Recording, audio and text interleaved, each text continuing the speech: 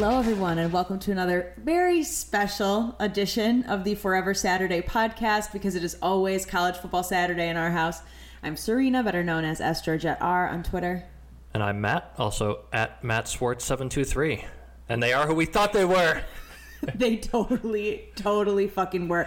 And Mikey Sanders still said so. They had that amazing clip of him in the middle of the second half, right, where this Michigan team gave some quotes after this game when they were breaking your will or whatever it was that... Mike Barrett, yeah. Yeah, Mike After Barrett the game, he said, essentially, you can see when their will breaks. You can feel it. That's the most hardcore shit I've ever heard in my life. But the Sanders still won, yeah. It was like late third quarter, I think. Apparently he was standing up right in front of the defense, kind of rallying people, saying, they are who we thought they were. Like the Dennis Green quote. And man, that's the kind of energy this Michigan team has not had. We've not felt like that in this rivalry for a long fucking time. I mean, we've suffered through pretty rough time for the last 20 years. And after two straight with where this rivalry is at right now, you better believe this team, and all of us for that matter, are going to talk our shit. Oh, we're going to talk our shit. So in case you haven't heard, Michigan dog-walked Ohio State again. And I'm going to start by shit-talking CJ Stroud. I have to. I can't help it. And here's why. Here's why.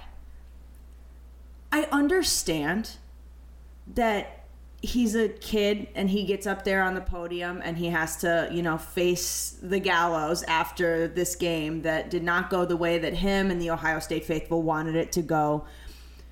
But he gets up there and he gives this fucking quote about, like, one game doesn't define us. Like, sir, are you new here? Like, did you just arrive to this party? Because it absolutely, there are literal movies about how it defines people, documentaries, like HBO did a whole fucking series. Like, this absolutely does define you. How are you not getting it? And even if he does get it and he just said that, don't say that. Say literally anything else. We're really disappointed. We worked really hard and we didn't do enough. Like, literally anything is better than what you said. I just, from a purely objectively, because you look stupid. You look fucking stupid. You can't get up there and be like, this one game doesn't define us, after spending a whole fucking year being like, Michigan talked so much shit about how they were tougher than us. Oh, right. TTUN talked so much shit about it. They don't say Michigan. Yeah, and you spend the whole week with the crossed out M's, except doing it badly, and you spend the whole year with the countdown. Like, everything you do in your identity as a program is basically you say it's built around beating Michigan. That defines you. And then you lose and you say, oh, this doesn't define us. Yeah. Nah, man, that's not how that works. Miss me with that bullshit. Absolutely. You've been defined. Yeah, miss me. Miss me with that. You cannot walk around for 364 days and be like, we have been preparing for this. We're going to rough them up this. I'm punching my hand right now for sound effects. Like, we're going to rough them up this time. We're not going to get out muscled again. Like, whatever. And then you go in there, you get dog walked, and then you go, oh, this doesn't define us. Like, yes, it does. It absolutely does. Miss me with that soft ass nonsense. Soft. It's soft talk. Get out. It is soft. And I mean, the flip side of that is that it feels so good to be on the other end of this. Like I said, it's 20 years we've been suffering, and some of those Michigan teams were just pretty bad. Some of those Michigan teams were really good and played better games than Ohio State did and just came out on the wrong end of coin flips. Like, more than our fair share. And to finally be here, like, I think there were a couple of good pieces. We read Punt Counter Punt with Brian Mack and Raj on MGO Blog. They do this every week, right, where they write kind of the differing views of the game. It's always a fun read. And I think both of them kind of took a similar tack this week around saying that there was this view, I think, around the college football world that last year was not exactly a fluke, but I think there were real questions about whether Michigan could do that again on the road in less optimal conditions for the game Michigan wanted to play. And I mean, all year Ohio State's been ranked ahead of Michigan in, human polls, advanced metrics, etc. And you go into this game as the underdog thinking maybe last year wasn't a fluke, but I don't know, if we're still going to be winning once every 5 years or whatever, that still kind of hurts. That kind of sucks, right? And to go and do it it wasn't the same style game, but to do it again, to kick the shit out of them and know that, like, you could feel it later in this game, and now you know it for sure coming out, that now Ohio State knows that, like, Michigan right now and Ohio State right now, Michigan owns this rivalry. There's no more question about that. That's twice in a row. You got your ass kicked, including once at home in perfect conditions with everything you could have asked for. Any excuses that you rolled out last year could not possibly apply to this game. And you got beat just as bad, if not worse. And, man, it feels so good to know that that's where it's at, and to know that Ohio State is now the one. They're in the position that Michigan is in against Michigan State most years, where they're looking at it and knowing that on paper they probably should win, but after the last 2 years, they're getting tight. You can feel it. And they know that everything that goes wrong, it's like, oh, shit, here we go again. Is this going to be another loss to a Michigan team that we should probably beat? And twice in a row now, and it's pretty hard to look at this Ohio State program and think anything other than that's what they are. That's what they are right now. Now we're getting to the point where they're worried about whether they should probably beat this team at all. Because I think at this point, it's pretty easy to look at last year in the grand scheme of 20 years and say, you know, okay, every once in a while you roll snake eyes, basically. Broken clocks, etc., etc. Right, you roll snake eyes, whatever you want to use. But no, that's the point. They became very confident, complacent almost. Complacent. It's not almost. Complacent. In their view that this should not be a game every year. Right. And now they know that is not going to be the case anymore. Right. Period. This was not neither one of these can be looked at as a fluke at all. I mean, neither one of these games was a game where, like, Ohio State lost 3 weird fumbles and Michigan won on a field goal at the end despite getting outgained by 200 yards. And, you know, those games happen in college football. Like, weird shit happens. This is 2 games in a row. Michigan has physically dominated them, beat them in different types of games, in different settings. We won by 3 scores. Right, correct. This is not a fluke. Nobody wins flukes by 3 scores. Twice in a row, you got your ass kicked. Flukes are like when, you know, South Carolina knocks off Georgia on a game where they kick a last-minute field goal and Georgia's post-game win expectancy is like 85% or something absolutely fucking stupid. Those are flukes. These are not flukes. No, these were not flukes. This was Michigan being the straight-up better team twice, despite Ohio State probably having the talent advantage and looking like the better team going into the game. I mean, that's twice in a row. Ohio State was an 8-point favorite going in. Once on the road, once at home. This time, Michigan playing without Blake Corum. I mean, he got 2 snaps on the first series of the game. Very obviously couldn't go. It was devastating. I mean, we were watching and we wanted to cry for him. We're going to talk a lot more about the offense and the run game and how all that played out. But I think at that point, especially, if you had asked me, you know, okay, Corum can't go. Can this Michigan team beat this Ohio State team? From everything we'd seen in the first 11 games, I'd have said probably not.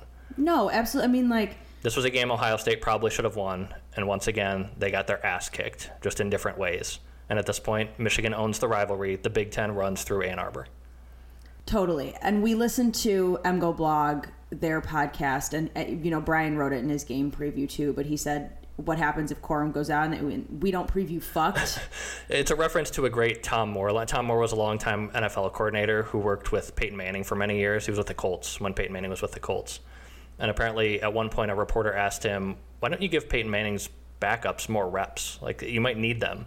And he said, guys, if 18 goes down, we're fucked, and we don't practice fucked. And that's exactly right. Like, it doesn't matter what happens if Peyton Manning goes out of the game for the Colts.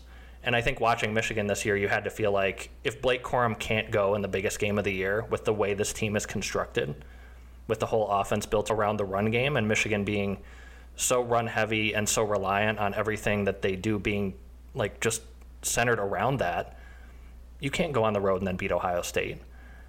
Until you can. Until you can't. God, and they did it in every possible way. I mean, this was comprehensive. And after all that talk about our defense is tougher now, this defense is fixed, you're not going to be able to run all over us. Michigan puts up 530 yards, including 252 rushing yards, and averages, incredibly funny, 7.2 yards a carry, which is exactly the same as last year. It wasn't the same game. Like, it wasn't 6, 7, 8 yards a carry, chunk, like it was last year. But right. Do you want to buy death by 1,000 cuts, or do you want me to blow your head off in 5 seconds? Because that's what Donovan Ohio Edwards State did. took the latter. And it turns out that putting 9 guys in the box doesn't make you tougher. Sure, you can clog up the run game. You're just picking to get torched another way, and they got fucking torched over and over and over. Michigan had its 4 longest touchdown plays of the year Saturday. That's the choice they made, and you ate it. You fucking ate it. Illinois better than Ohio State. Book it.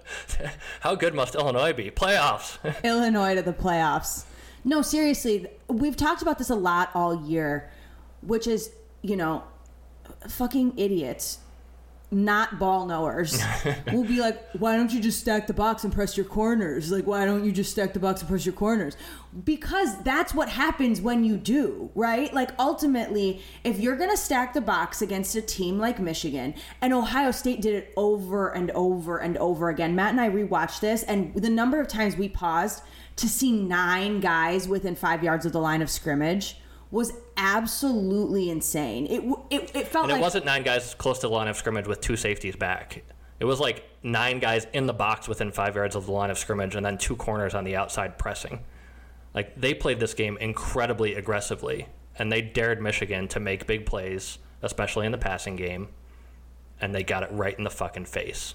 Because that's what happens. I mean, we saw it by the time it got to Donovan Edwards breaking the big runs in the second half that, when you do that, if you get past those 2 lines, there is no one left. There's no one there to bring down Donovan Edwards, period. Yep. Because your wide receivers are going to run those corners out of the play. Yep. And then he's gone. And then there's nothing. There's nothing there. And that's like, people asked a lot of questions about, well, why are people still playing Michigan like this with 2 high? And even though the receivers can't really do much, that's why. That's why. Yep, we've been saying it for weeks that it's not just the passing game. It's that with Michigan's diversity in the run game, if you read a gap wrong as a linebacker and you don't have a safety 10 yards back, they're gonna rip off 60, 70-yard touchdowns. We saw it against Penn State twice, right? Corum and Edwards both.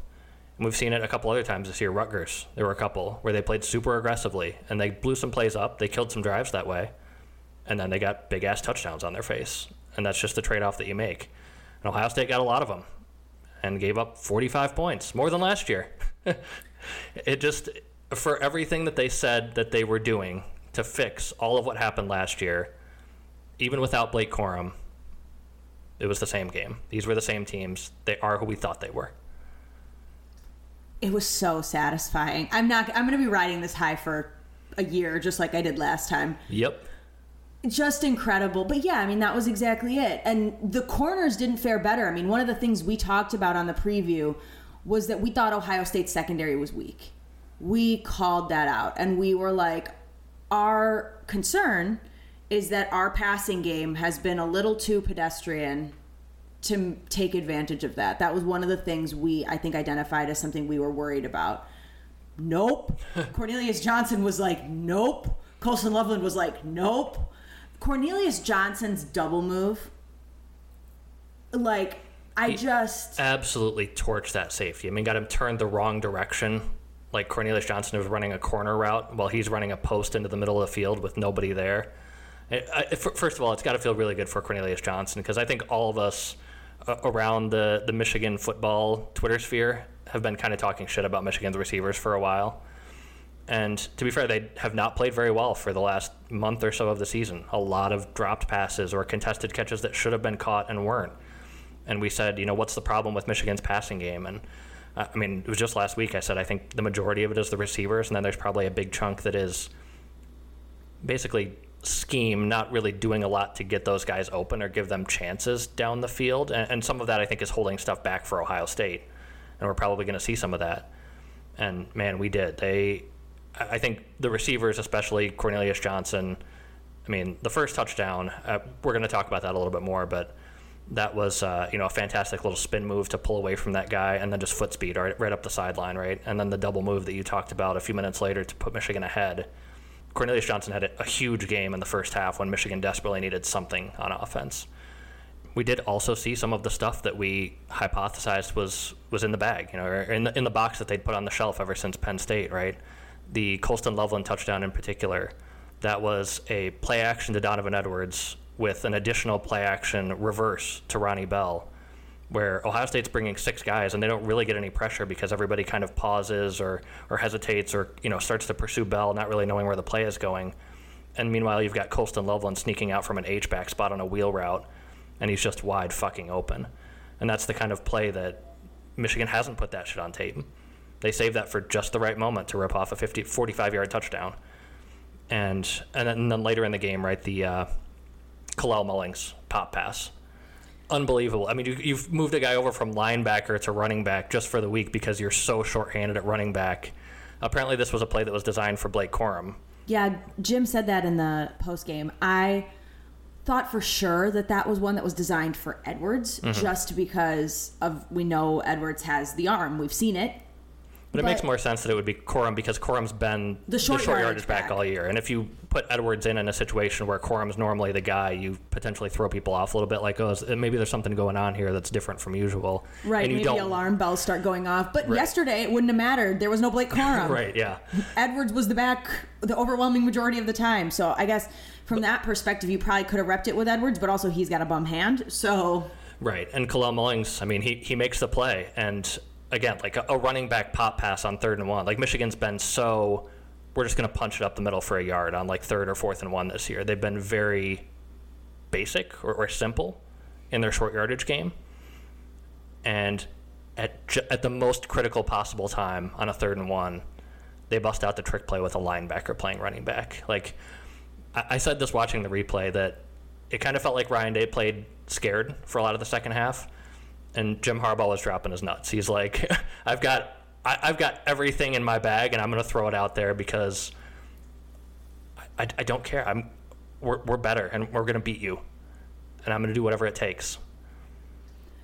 Ryan Day did play scared, and I'm going to talk shit on Ryan Day too, because at this point, I think I have questions about whether Ryan Day is actually a smart football coach. Like, you're not the only one. Like, genuinely, I do. There's stuff that was going on in that game that was extraordinarily puzzling. Number one, I don't get why you're throwing so many screens. Like, Michigan got open. They drew pass interference calls on those shitty defensive backs. And the reason they did it was because they actually went downfield. Like, I don't understand why they don't go downfield as much as they should, I think. But the other thing I think is just like the most jarring to me is that he is scared. He calls plays scared. And Ohio State fans lost their minds about 2 decisions to punt on 4th down, one in the 3rd quarter, one in the 4th. I thought the 3rd quarter was probably defensible and the 4th quarter was not. When your quarterback is on the field begging you to let him go for a 4th down because he has more faith in his ability to pick that up than you do, and he's out here being like, come on, let's go, and you're like, absolutely not, let's not go. You're taking your best unit, perhaps the best single unit of offense in the country, off the field to punt. You're afraid. You're scared. You're playing scared. That was when I said I thought it was a little bit of a damned if you do, damned if you don't. That was 4th and 6 at right about midfield. The first one was. The second one wasn't. Correct. The first one I thought was more defensible because you're down 11 the second time. Right. The second time, yes. 11. And the second time it was 4th and 3. It was also at about their 35-yard line. But there's only 11 minutes left in the game, and this is after Michigan has twice now in the second half marched the field and scored on you. At that point, you've got to be thinking, I've got limited chances here left, especially with Michigan getting the offense going in a more sustainable way than they did in the first half. I think the second one they should have gone for on a 4th and 3. That's, if you're Ohio State and you know what your offense is and you know what your defense is, you got to take your chances on getting a 4th and 3 in the 4th quarter. The first one I thought was, I probably would have punted there. That was, Michigan was up 4 and had the touchdown drive that ended in the Colston Loveland touchdown pass just a few minutes earlier. But 4th and 6, it's not exactly like Michigan was getting shredded. And if you give them the ball at midfield there and then they score on the short field to go up 11, you're going to get the same amount of shit you would have gotten by punting it and losing. Like, that kind of felt like a damned if you do, damned if you don't. So that one I think was pretty defensible. But the second one, that to me felt scared. It was scared. And my thing with the play calling too is like, okay, you're Michigan. For the overwhelming majority of the game, you are bringing a safety to help over the top of Marvin Harrison Jr., right? Yep. there's a lot of aspects of the middle of the field that I didn't think were threatened in the way that they needed to be with that receiving core, with Ibuka and with Fleming. I think you should be able to do better than that with those weapons. I think that Ohio State is used to being able to do better than that, but what we saw in this game was probably for the first time all year. Maybe the Penn State game, you could argue, was similar. Ohio State's receivers were not substantially better athletes than the guys who were playing over them. Michigan played most of this game with Will Johnson on Marvin Harrison and a safety over the top, and that lets Will Johnson, who's your biggest corner, play physical underneath, try to take away easy short stuff, and then you've got help over the top. So if you want to go deep... You have said Will Johnson on Marvin Harrison, so he's not the one playing underneath, right? No, I mean, Will Johnson is playing corner, and he's playing mostly safe against Marvin Harrison. And what I mean by safe is that he's taking the short stuff, and then you've got a safety playing over the top of him. They're bracketing Marvin Harrison for most of the game. Okay. With either Rod Moore or Makari Page. So essentially, even if Will Johnson gets beat on something, Marvin Harrison makes a double move and is going deep, you've still got a guy over the top of him where you're basically going to be thrown into double coverage if you want to throw the ball down the field to Marvin Harrison. Michigan said, for the most part, we're going to take that away as much as we can and make your other guys beat our corners one-on-one. And Emeka Egbuka had a couple catches against Mikey Sainristil. Sainristil also had a couple huge pass breakups, and for the most part was in phase with Emeka Egbuka in a way that not many people have all year. And then on the other side, you've got DJ Turner, who is one of the best corners in the Big Ten, playing one-on-one against Julian Fleming, or depending on the way that they're motioning the receivers, sometimes he's getting Harrison or sometimes he's getting Egbuka. But for the most part, Michigan's corners, who were tasked with playing largely one-on-one with those guys, held up. And then obviously you had the safety help on Marvin Harrison, and he still got his, right? He had a couple big catches, but they made the passing game a lot harder for Ohio State than they are used to. And I think that's why you didn't see the stuff in the middle of the field. Also, just strategically, I think Michigan, we saw Ohio State able to run the ball a little bit better than we expected, right? At least at first. Right, at least early in the game. And a lot of that was Michigan playing very, very soft. They essentially said, we're going to let our defensive line try to hold up against 5 in the box. And they did okay. They weren't getting gashed. But when you're asking your defensive tackles to not only hold up to blocks, but also make the tackles because everybody else is dropping into coverage, a lot of times you're going to end up with those guys getting dragged or not able to pull a guy down. You're going to get 5 or 6 yards. And we saw that a lot in the first half. And that is because Junior Colson was dropping into the middle of the field and trying to take away anything quick and saying, if you're going to get something over the field, it's going to have to develop over 3 to 4 seconds, and it's going to have to be further down the field where you're going to be throwing into a safety over the top. And that was where we saw Ohio State take a lot of stuff to the outside of 7, 8, 10, 12 yards. But Michigan was making them take small chunks and do it over and over and over again. And then what happened in the red zone? They couldn't put it in. Space got constricted. And of all those yards they got, they scored 2 touchdowns. And one of them was a deep ball to Marvin Harrison on which Michigan ran a safety blitz, which was probably their only unnecessarily aggressive call of the game. We're kind of getting into X's and O's stuff here, but shit. Yeah, keep I'm talking going to talk shit more about Ryan Day. Number one, I don't care about your measured take that Ryan Day just I don't know. You're giving Michigan credit, and that's fine. Normally I would want to do that, but I want to talk shit on Ryan Day. So you're by being measured, you're not allowing me to talk shit on Ryan Day. Do it. Here's my other thing about Ryan Day. He has no fucking idea what to do when he's losing. No. Literally none. Before this game started, Matt made me watch the last couple scenes of Miracle, which I've never seen because I don't care. A little bit of context. So after last year's game, we talked about how when Michigan scored the last touchdown, the Haskins touchdown, they let Michigan score, right, with 2 minutes left to go up by 15. Let Michigan score, air quotes. Looked exactly the same as every other play in which Hassan Haskins ran through their shitty off defensive line, but fine. Correct. And I at the end of that game, I said, I can't believe they let Michigan score there. They just backed off. There's only 2 minutes left. You're not going to drive the field and score 2 touchdowns in 2 minutes. There's just no way that's going to happen. Your best chance there on a snowy field is try to hold up. Maybe Michigan fumbles. Maybe Michigan gets a bad snap on a field goal, and you're still within a possession. To me, I looked at that and I said, Ryan Day doesn't know how to play a game from behind. He doesn't know how to handle it from a game management standpoint. And I compared it to the end of Miracle, which if you've never seen the movie, it's about the U.S. beating Russia in the 1980 Olympics and the Miracle on Ice. And there's a great scene at the end of that movie in the last, about the last minute of the game, where Herb Brooks is the U.S. coach, and at this point the U.S. is leading 3-2, like huge upset on the table. And usually at the end of a hockey game, what happens if you're losing? You pull your goalie, you get an extra forward out on the ice, and you basically give yourself a power play for the last 1 to 2 minutes, depending on how aggressive you want to be.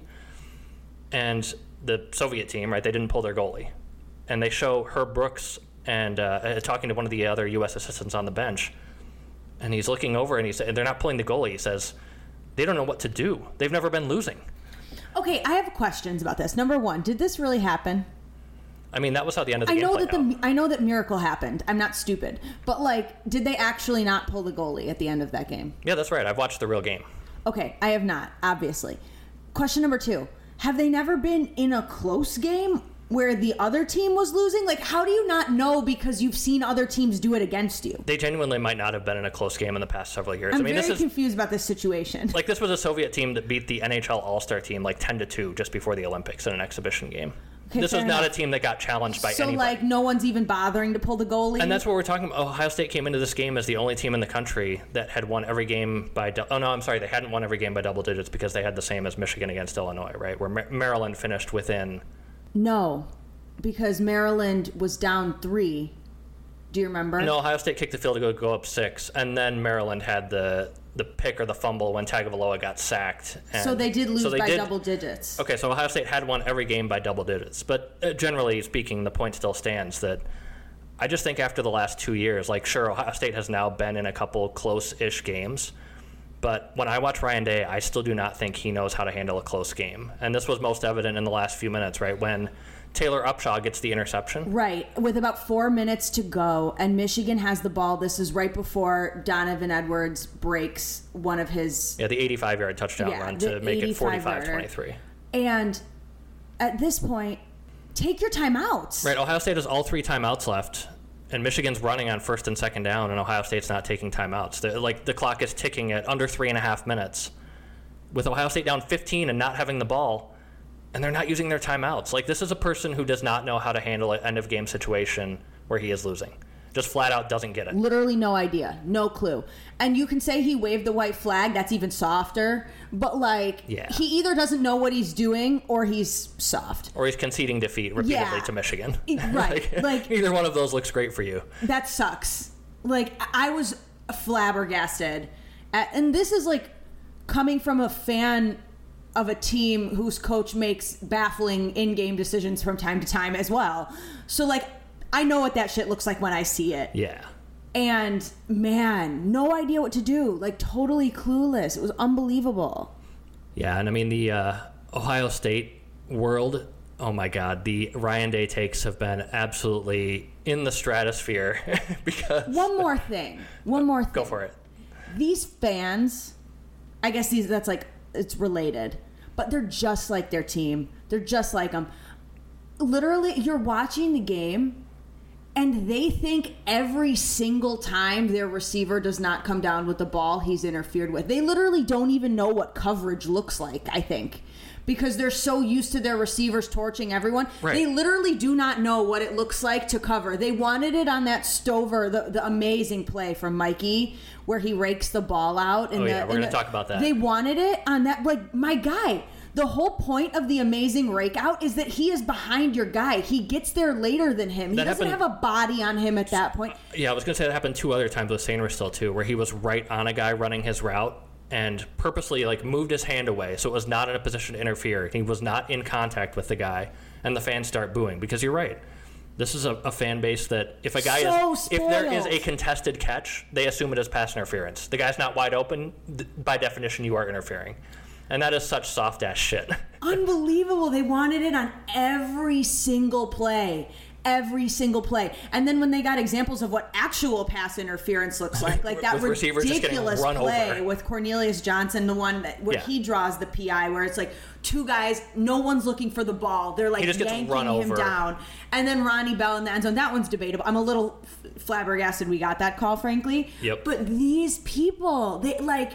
That is the softest shit of all time. If it's not going perfectly for us, if it's not going perfectly for us, and we're not coming down with every ball on the planet, it's because you've interfered with me. And speaking of if stuff doesn't go perfectly for us, I mean, this is twice in a row now where when Ohio State has gotten into a tough game where the other team has started to pound on them a little bit, they implode with unsportsmanlike conduct penalties, ripping guys' helmets off, headbutting guys now. The G. Scott penalty right after Ohio State's taken possession at midfield, right?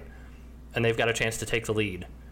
And what does this guy do? He runs over to Rod Moore out of bounds and headbutts him with no engagement or interaction from Rod Moore whatsoever. These guys, they think that toughness is throwing punches, hitting guys after the play. Absolutely. Their idea of toughness is after the whistle, and that's not how football toughness works. Yeah, they absolutely... It was the first thing I said when I saw that penalty come out. I was like, this guy thinks that is a substitute for playing tough. He thinks those are the same thing, and he doesn't realize they're different. And man, that's something. I was like, yup, exactly the same. And it happened last year, too. I mean... It was Cam Brown ripping Roman Wilson's helmet off in the end zone. And Roman Wilson is laughing in his face. And the same thing happened this year. Rod Moore gets the headbutt. And what does he do? He doesn't react at all. All he does is look over to the official and start gesturing for a flag. Like, hey, you got me, guy. You saw that. They implode. They don't know how to handle adversity. None. No idea. Second year in a row. It's and soft. We talked about it on the preview episode, right? Where we were saying Ari Wasserman, who's the former Ohio State writer who now works for The Athletic, still a big-time homer. But he talked about going into this game how, like, well, if Michigan has to throw the ball, they can. It was honestly a pretty reasonable and logical take. But he kind of gave the two different sides of it. And he said if Michigan has to throw the ball, honestly, I haven't seen any evidence that they can do that. And I kind of think if Corum isn't healthy, I have a really hard time seeing Michigan keeping up. And on the other side, I've seen Ohio State playing soft, grab-ass football for a long time now. And at some point, you kind of just have to believe that this is a grab-ass football program because when someone tells you what they are, believe them. Ohio State is a soft, grab-ass football program. There is no question about it. Like we said a few minutes ago, you have been defined. You are what you are. I think that's a good place to finish the shit talk. There will be more intermittent shit talk. As we talk about individual plays, I will continue to shit talk, but man... We can talk more about actual football, I suppose.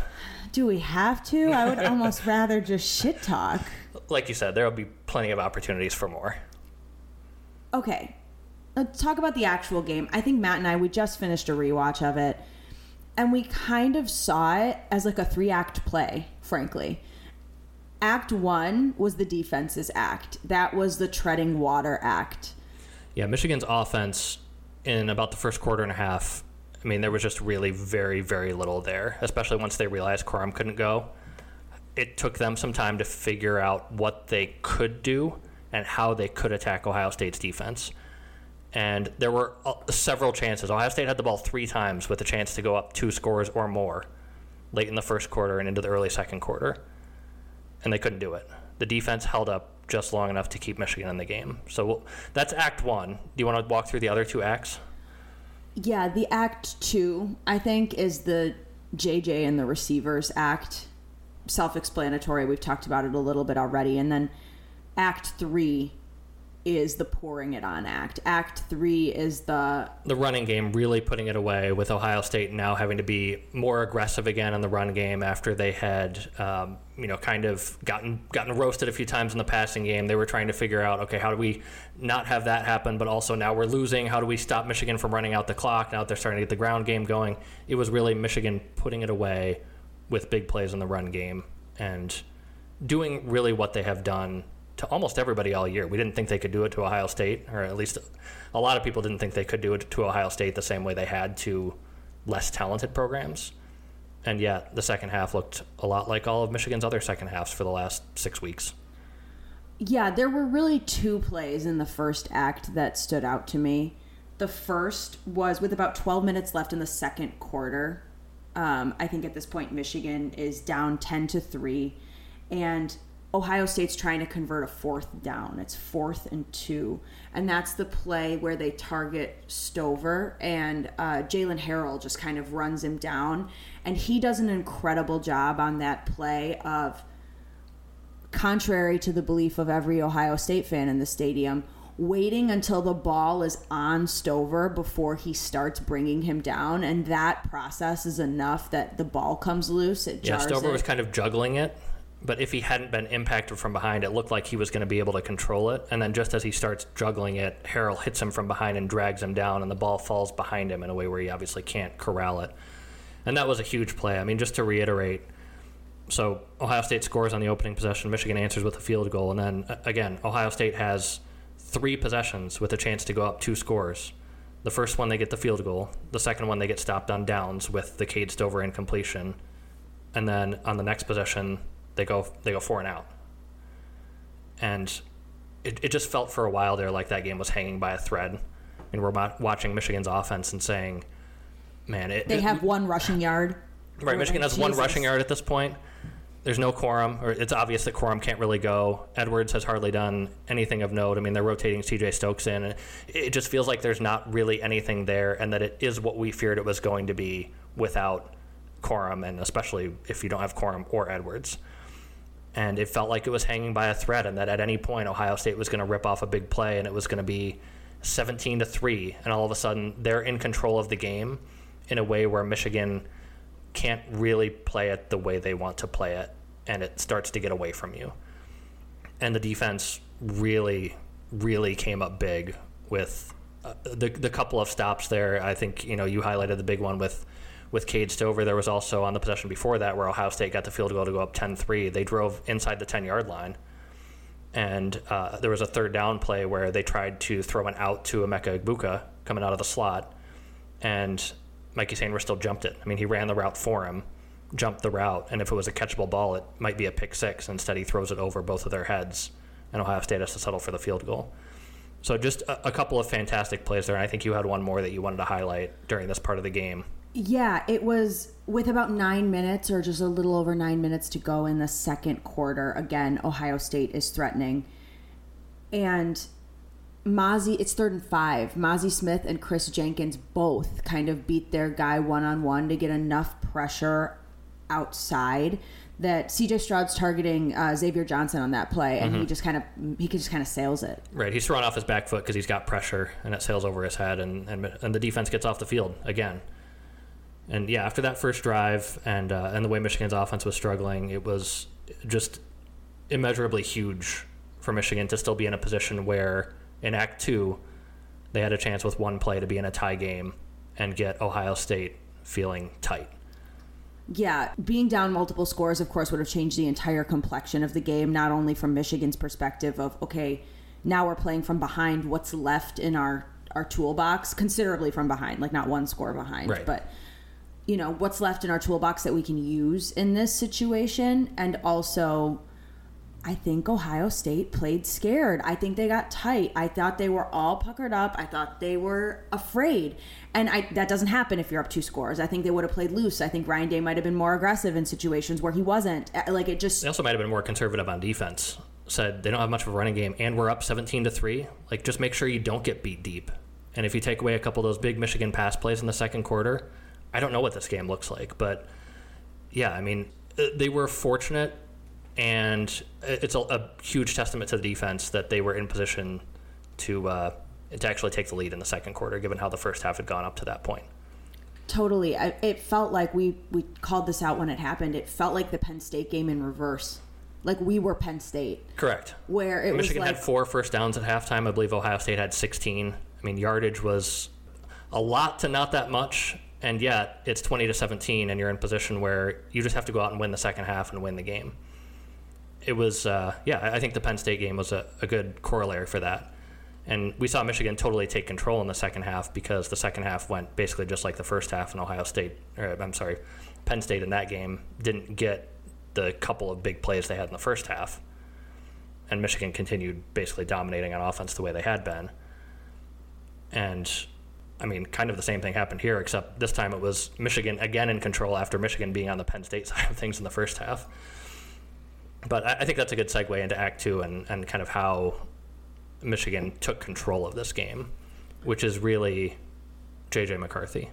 Yeah, it's J.J. McCarthy and Cornelius Johnson. It starts with just an incredible play by JJ and Cornelius Johnson. A little fortunate because the Ohio State defender who's trying to bring him down grabs his towel instead of his jersey, and then when the towel comes out, he's gone. He kind of spins out of it. But JJ McCarthy, 7.5 minutes left in the second quarter, and Ohio State brings pressure, a lot of it. They dial up a double A-gap blitz. Right, he's got two guys coming in, one of them unblocked because the running back can only pick up one guy. So he's got a guy coming right up the middle, right in his face, and he turns and hits Cornelius Johnson, almost blind throw, right between the numbers in a way that Johnson can corral it, recognize where the defender is, and spin away. And all of a sudden, after all of what we just talked about in the first quarter and a half, it's a tie game. And like I said, that's when you started to feel Ohio State tense up. I don't know if... I imagine there's a lot of Michigan fans on this podcast who are familiar with the Mike Valenti Notre Dame Michigan State rant. If you haven't ever heard it, please just look it up on YouTube because it's one of the most entertaining things you'll ever hear in your life. I don't like to give Valenti the attention. I don't think he deserves it's totally it. Fair. He's a unabashed homer who's incredibly obnoxious to listen to, but this is a pure like schadenfreude situation where Michigan State, I think it was 2007, they blew a game to Notre Dame where they were up like 17 in the second half, and it turned into a rainstorm, and Michigan State turns the ball over like 4 times. Oh, this is the same rant as the 5 wide in the monsoon? Correct. They're running the option in Hurricane Katrina. It's just a bounty of incredible quotes from Mike Valenti. And at one point he starts talking about how when the game gets close, the Michigan State coaches and players start puckering up. It's pucker, pucker, pucker, pucker, pucker, pucker. I cannot believe I'm getting a Mike Valenti impression. Jesus. But that's what it felt like in this game. When Michigan scored to make it 10-10, you could just feel everything in the stadium, and you could see it on Ohio State's sideline. It was pucker, pucker, pucker. Everybody was tight, and all of a sudden it was like, God damn it, all the pressure is on us. We should be winning this game comfortably, and it's tied. Fuck. Like, you could just feel all of that. To me, that was the turning point of the game. Michigan went from having nothing on offense to being in a tie game, and Ohio State having just the pressure reaching a collapsing level for them, a crushing level. And, I mean, they didn't fall apart immediately, but you could just feel that as the game went along. Every big play for Michigan was just crushing for them. And so, anyway, just wanted to kind of make that point as a general overarching point. But to come back to the sort of Act 2 and how Michigan won this game, again, J.J. McCarthy for essentially the second and third quarter took control of this game. And you could argue was better than C.J. Stroud. That's a pretty hot take. I am going to argue it, and here's why I'm going to argue it. There were multiple times in this game where Michigan is doing their thing, where they have their down linemen, and everybody else is playing far back because of this dumb receiving core that I'm sick of hearing about. And there are multiple times where Stroud could take 7-8 yards if he just moved. Oh, yeah, because, right, Michigan's dropping guys deep. They've got 4 guys rushing, and he's got a lane the size of a semi carved out in front of him. Wide open fucking lane, and he won't take it. He won't take it. And I get it in some ways because it's like you average 10 yards per play. 9.5 yards an attempt for the season. Fucking throw the ball. Yeah. I get it. But go get those yards. This game is on the line. Go get the fucking yards. J.J. McCarthy would never. J.J. McCarthy is going to lower his shoulder into your safety and drag him for 7 yards. J.J. McCarthy slaps. He's grittier, and he will be better. Oh, 100%. I mean... I stand by it. That's a hot take. We listened to the fucking bucket problem. Oh, yes. We love the bucket problem. We really do. Like, huge fans of it. But we listened to the preview podcast that they did with, it's Meet at Midfield, and they have the Ohio State kind of side of things. They've got the Michigan side of things, and we love the Michigan side of things and pay almost no mind to the Ohio State side of things all the time. However, they did a preview podcast where they brought Ryan, one of the Ohio State writers, to do a preview episode with Dan, a.k.a. Thick Stauskas.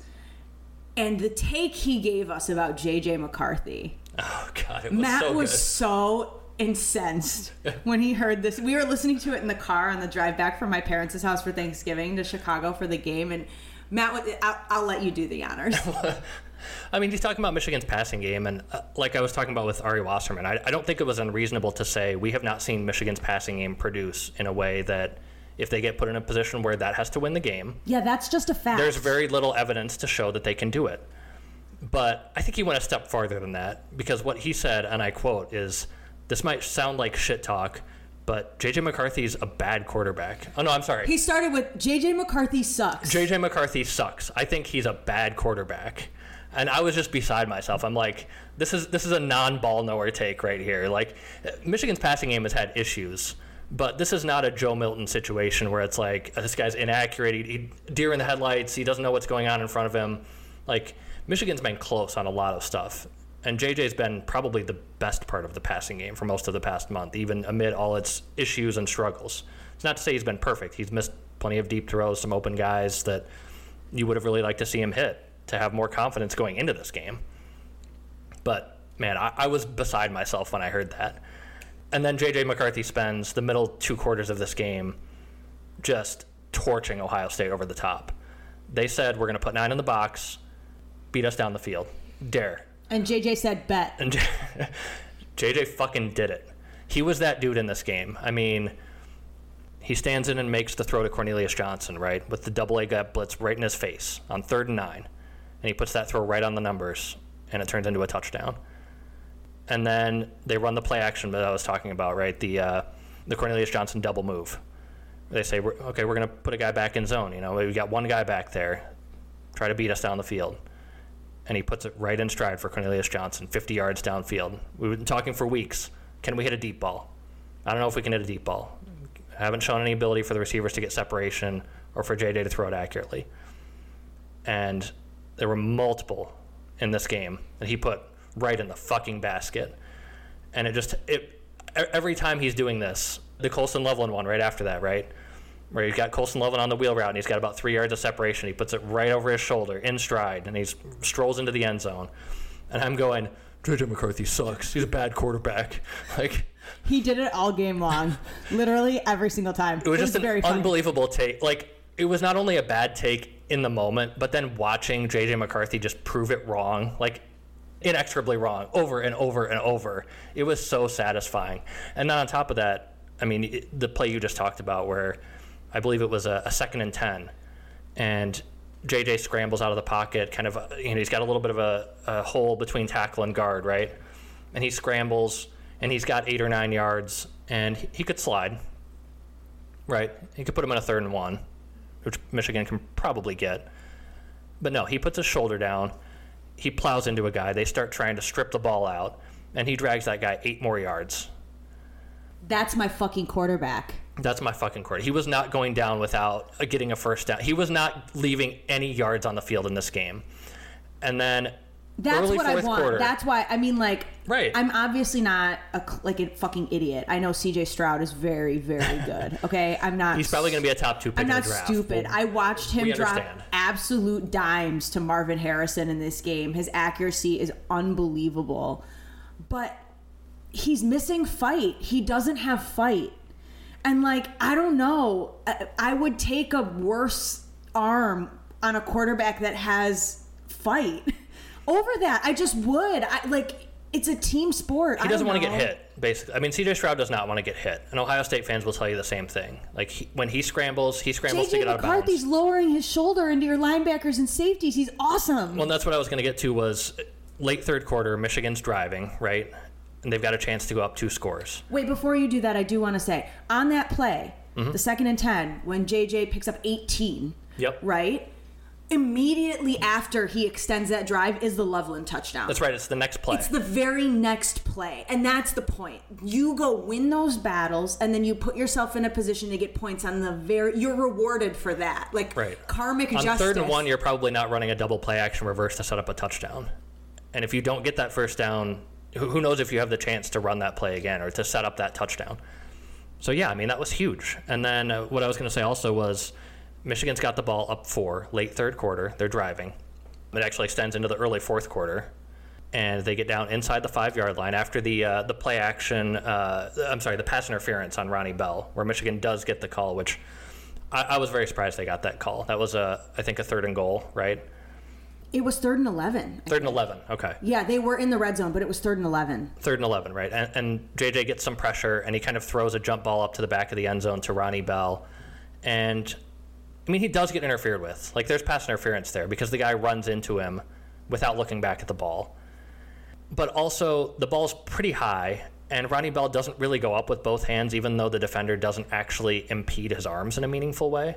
He kind of goes up in a, like, desperation, I'm going for it, but I'm mostly going for the flag here to show you that I'm up here in the range of catching the ball, but I'm not actually going to catch it. And they get the PI flag, which that's a flag you don't see often in Columbus for a Michigan team. I mean, shit, we've talked to death all the excruciating officiating performances in Columbus over the years. But anyway, Michigan gets the first down there, and then they hand off to Donovan Edwards, and he gets nothing from the 3-yard line, right? Mm-hmm. They take Edwards out, and they put in Isaiah Gash, which is a very obvious pass tip because, I mean, last week against Illinois, we saw Isaiah Gash a lot, and for the most part, they were using him as a receiver, right? That was why he was out there, was to be the receiving option, because they didn't really have a running game the way Illinois was playing it, and so they said, we're just going to put our best receiving option out of the backfield out there with no Corum and no Edwards. And they run play action, and Ohio State's all over it. It was kind of a tipped play. I didn't love the play call. So it's 3rd and 3, or 3rd and goal from the 3. And what do? They called JJ on a quarterback power, and he's got this actually pretty well blocked. I mean, he's got Keegan in front of him and Zinter coming from the inside, and it looks like he can kind of cut up behind Keegan and get into the end zone. And what does he do? He runs right past Keegan and puts his fucking shoulder into Ronnie Hickman at the 1-yard line and blasts him into the end zone. And I feel like that was the moment when you could just see Ohio State's defense like collapse in the moment. Like, they were so dejected. Like, okay, we can hold up here. We get a 3rd down stop, keep it within a score, and all of a sudden J.J. McCarthy is running over your safety to get into the end zone and go up 2 scores. Like, that to me was when the light went out for them. And J.J. McCarthy did that. I love it. I love him. I love our Zen King. Our Zen King. He was a warrior in a garden. He was. I could not believe. I mean, there were just so many moments in this game, even early, when he had a couple missed throws. You could tell early on in the first quarter when the offense was struggling. I think he had just a lot of nerves where There's everything the one was. Where he was high over Ronnie Bell, right? Yep, and another one where he was a little high and a little outside to Cornelius Johnson. It looked like he was getting rid of the ball a little bit fast before guys were quite in and out of their breaks, and a little bit hard before they could get, fully turned around and be in position to catch it. And I think that was just nerves. But, man, every time they showed J.J. McCarthy, he's running the ball, he's getting hit, blasted at the sidelines, or, he's throwing the ball down the field. And they're showing, like, the close-up, Fox, like, Poro cam, where you can, it's, I don't know why it's so close up, but, like, you can see their mouth guards. Did you just call it a Poro cam? I think that's, it might be an MGO blog term. I feel like I've seen that somewhere. Correct. Yeah. Ew. Yeah. Every time they show JJ McCarthy, just take care of your skin. But every time they show JJ McCarthy, he's just out there like smiling, laughing. He's cool as a fucking cucumber in this moment where, I mean, both of us spend the entire game like pacing around, sweating through our shirts, and JJ McCarthy's out there just being that dude and looking like he's at a fucking symphony. Like, I don't know how he does it, but my God, it was. It's a very jubilant symphony. I don't know what kind of symphonies you attend, but no, it's right. I mean, he had so much composure for a 19-year-old who unbelievable. Never really, had the weight of this game on his shoulders. Last year it was, Cade McNamara mostly, and right. And of course Hassan Haskins, who really was the load bearer in that game. But yeah, wild. And that's not to say, that act was the J.J. McCarthy act, that time between the end of, or like early to mid second quarter and into the fourth was really the J.J. McCarthy show. But that's not to say that the defense didn't make some incredible plays there. There was one thing we wanted to call it that I know we didn't love, which was Ohio State did take the lead back after the second Cornelius Johnson touchdown on a beautiful ball to Marvin Harrison, just like an absolutely gorgeous ball in which we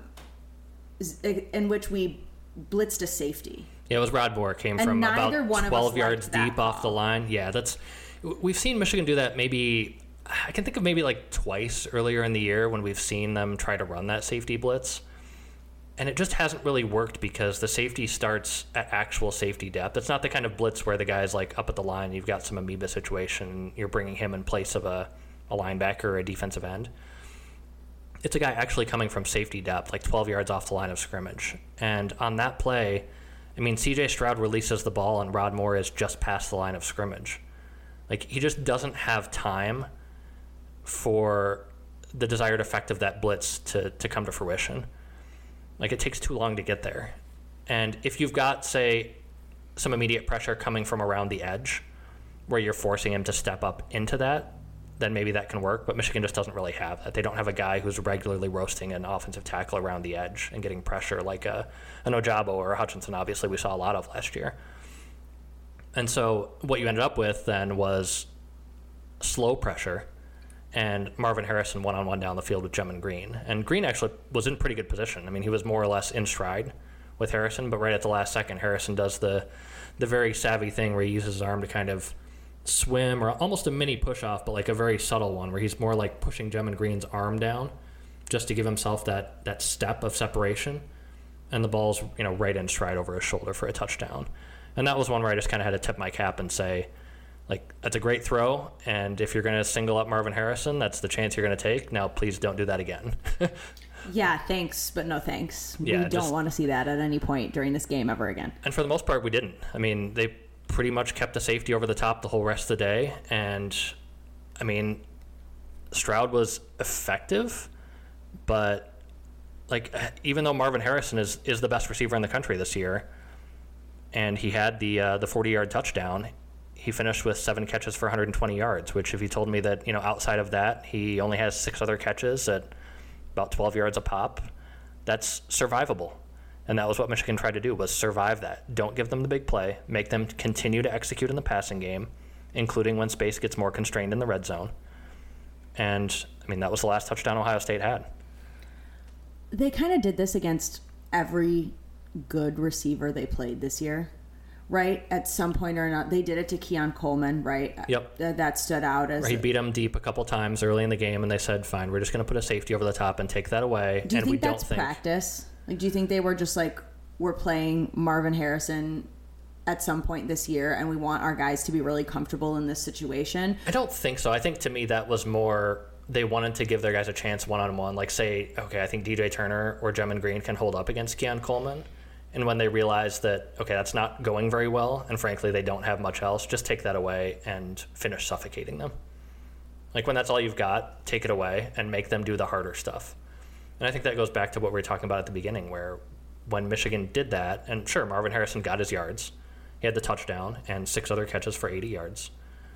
But outside of that, I mean, Egbuka didn't shred them. Julian Fleming did very little. Cade Stover did very little. Cade Stover had 13 receiving yards. Julian Fleming had 47. Like, these are very pedestrian numbers. And Michigan said, we're going to make those guys beat us against our good corners. If Julian Fleming and Emeka Egbuka can regularly be beating DJ Turner and Mike Sainristil still, then okay, like that's the game we've got. But we're not going to let Marvin Harrison beat us. And for the most part, the corners held up very, very well against those guys. They got their yards when Michigan was playing to take away deep shots. Like I said, a lot of, 8, 10-yard outs, but make them bleed you down the field. And when they got into the red zone, or when they got, inside the Michigan 35-yard line, basically, and space starts getting more constricted because you don't have to play safeties deep, they couldn't finish drives. It was a lot like last year.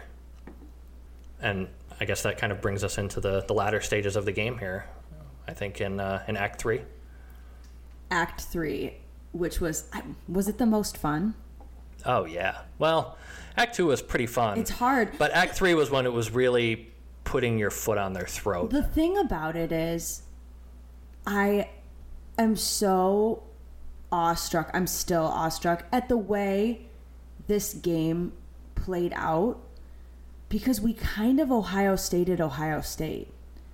And that's the thing that I really am struggling to wrap my brain around, which is to say, what Ohio State does is they big play you to death. Yeah. They hit you for 60-yard touchdowns, and before you know it, you're down 30. And you're like, fuck. You know, like Yep. that's how it goes for everyone. And Michigan had I don't even know how many 50-yard touchdowns in this game. It was 5 touchdowns of 45 or more yards, including, like I mentioned at the beginning, their 4 longest of the season. 69, 75, 75, 85. That's a trip. That's how Ohio State beats people.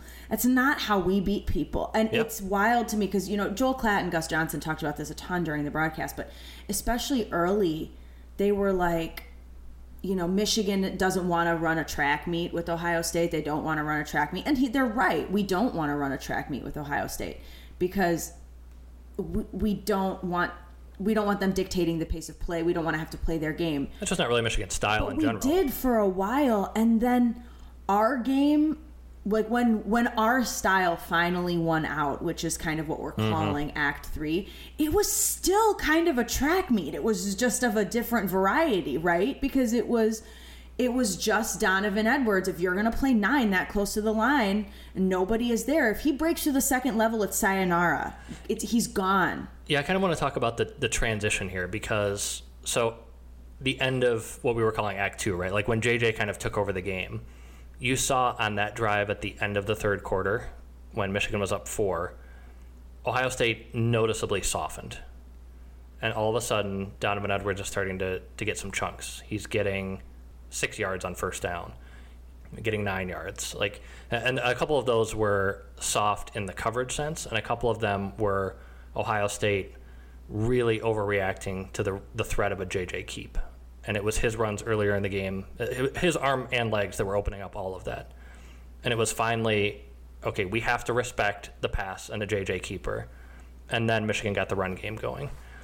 And it was that 6-minute drive that spanned into the early fourth quarter when you started to see that, Ohio State softening up. And then, all of a sudden, they're down 11, right? They end up getting a field goal shortly after that, right, with about, 8 minutes left, I think, when they kicked the field goal to get within 8. Make it a 1-score game again?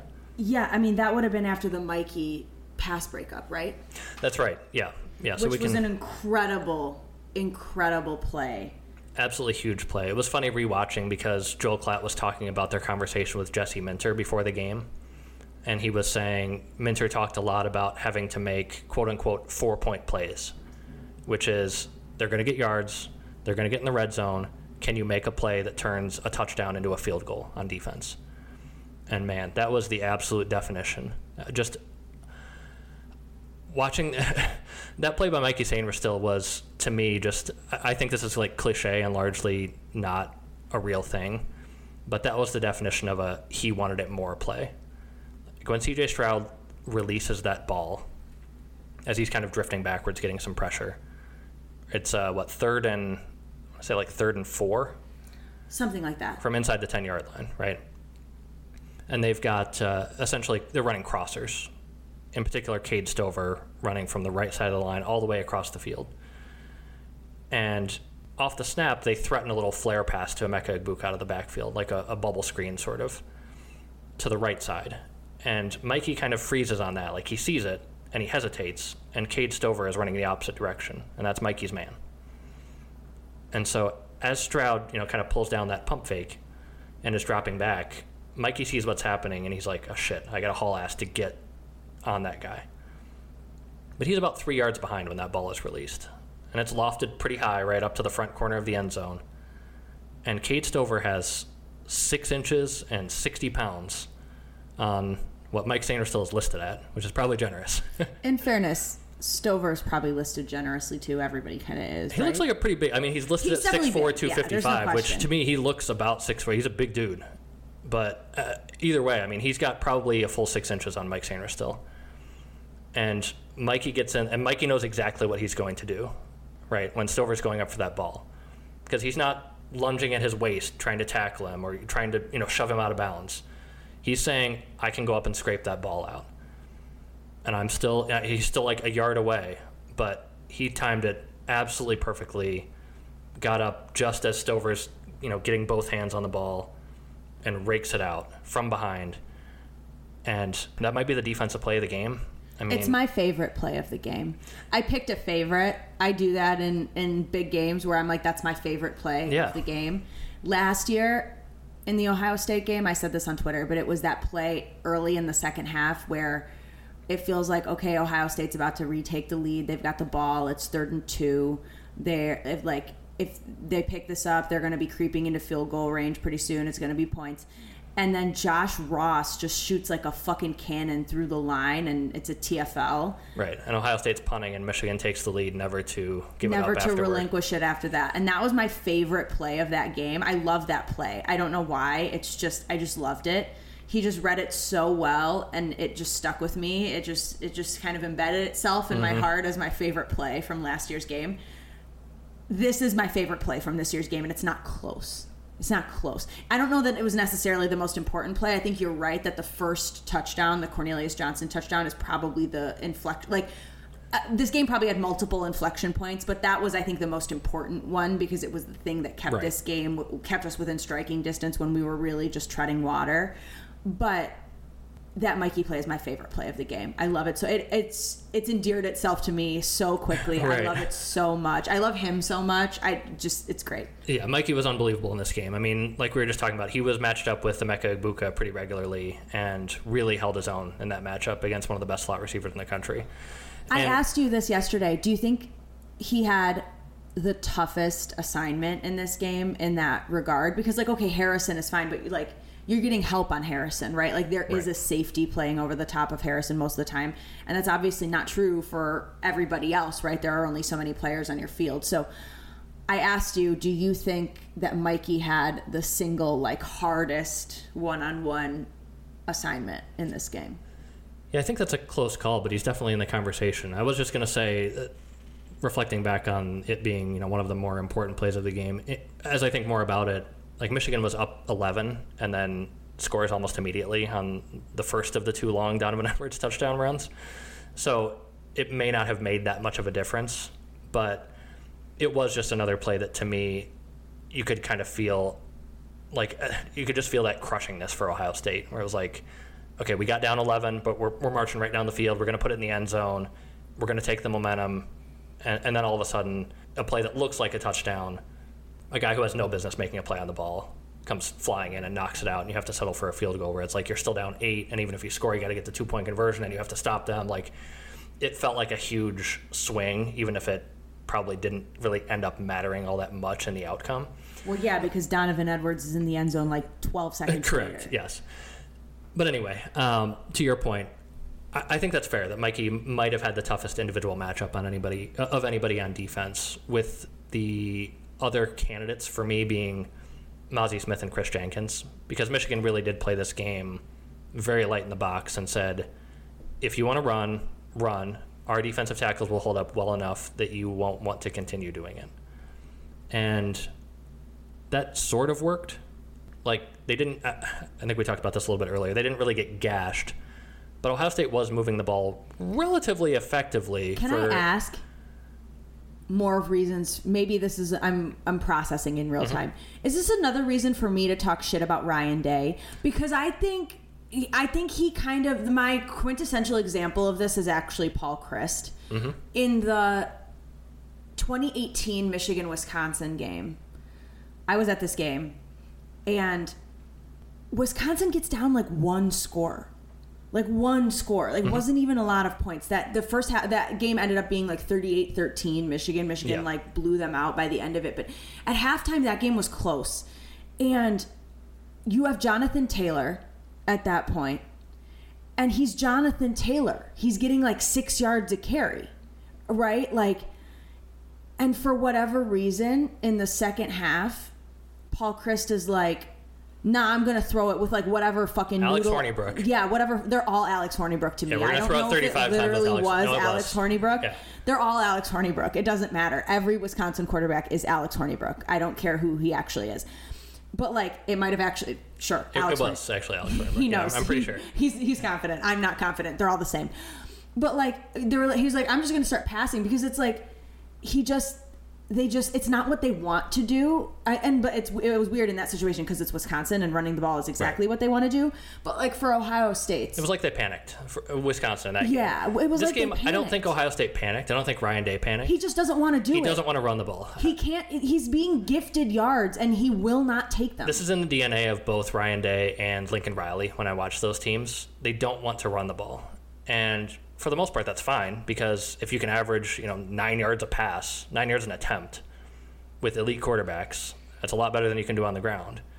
But when occasionally you get into a game against a defense that can hold up and force some incompletions and put you in tough spots where you have to complete passes at a reasonably high percentage, and they have the defensive backs to hold up against your receivers, it matters to not be able to run the ball and to not want to run the ball and get to a point where it's not even not able. Like, I think they could have done it. We were leaving the door open for them to do it. Correct. It's just like you don't have the patience. You don't have the discipline. This was a dare. Us saying, we're going to play 5 guys in the box, and we're going to let you... I mean, if our defensive tackles can hold up and you can't run, great. We can make you entirely one-dimensional. Even if they can't, and you're getting 5-ish yards a carry, which is basically what happened, that for the most part, Ohio State was able to move the ball, not in huge chunks, but in reasonably efficient chunks, the kind Jim Harbaugh loves. Right. I mean, they were getting almost 5 yards per carry. Right. Yeah. But even if you do that, we don't think you're going to continue to do it. We don't think you have the willpower to say, I'm just going to keep running the ball when we know it's not what you want to do. They said, we don't think you're going to want to do that. And they were right. And he kept throwing into it. And sure enough, I mean, in the second half, Ohio State scored 3 fucking points. This is the highest scoring third quarter team, highest scoring second half team in the country. 3 points after halftime. Yeah, it's wild. Like, I don't know. It just seems to me like I get it on the one hand that like running the ball has a physical toll and it's like difficult on your players and it's like hard. It's hard to just like every down be like, we're going to smash and we're going to keep doing it and we're going to keep moving it at 5 yards per. It's like harder on the interior work, defensive line, though. Like all of this work to pick up 5 yards when you're like, I could just flip it out to Marvin Harrison right. and then have 20. Like, why am I working so hard? Seems more fun. Yeah. You know what I mean? But like, that's what we mean when we say you're soft. Yes. That's exactly what we mean. It's that we're giving you the opportunity to march down the field in 15 plays if you want to. And you won't do it. You won't do it. You're going to try to make your pretty passes instead. And that's fine. It's beautiful when I see it. Listen, when I see Stroud throw a ball, I'm like, man, that's a pretty ball. However, you have to win the game. And I feel like that is more opportunity for me to Ryan Day slander. Because Jim Harbaugh said, bet, you won't do this. You won't. I'm going to give it to you and you won't take it. It is in front of you and you won't take it. And we said this before. Ryan Day doesn't want to run the ball. Even if they could, he doesn't want to. We talked about this at length, I think, when we previewed them. And to be fair, it looked like Mayan Williams was not in good shape for this game. Neither was Trevion Henderson. But my point is, I think if they had those guys and they had been able to run for 5 yards a carry, maybe he has a little bit more faith in being able to continue to do that.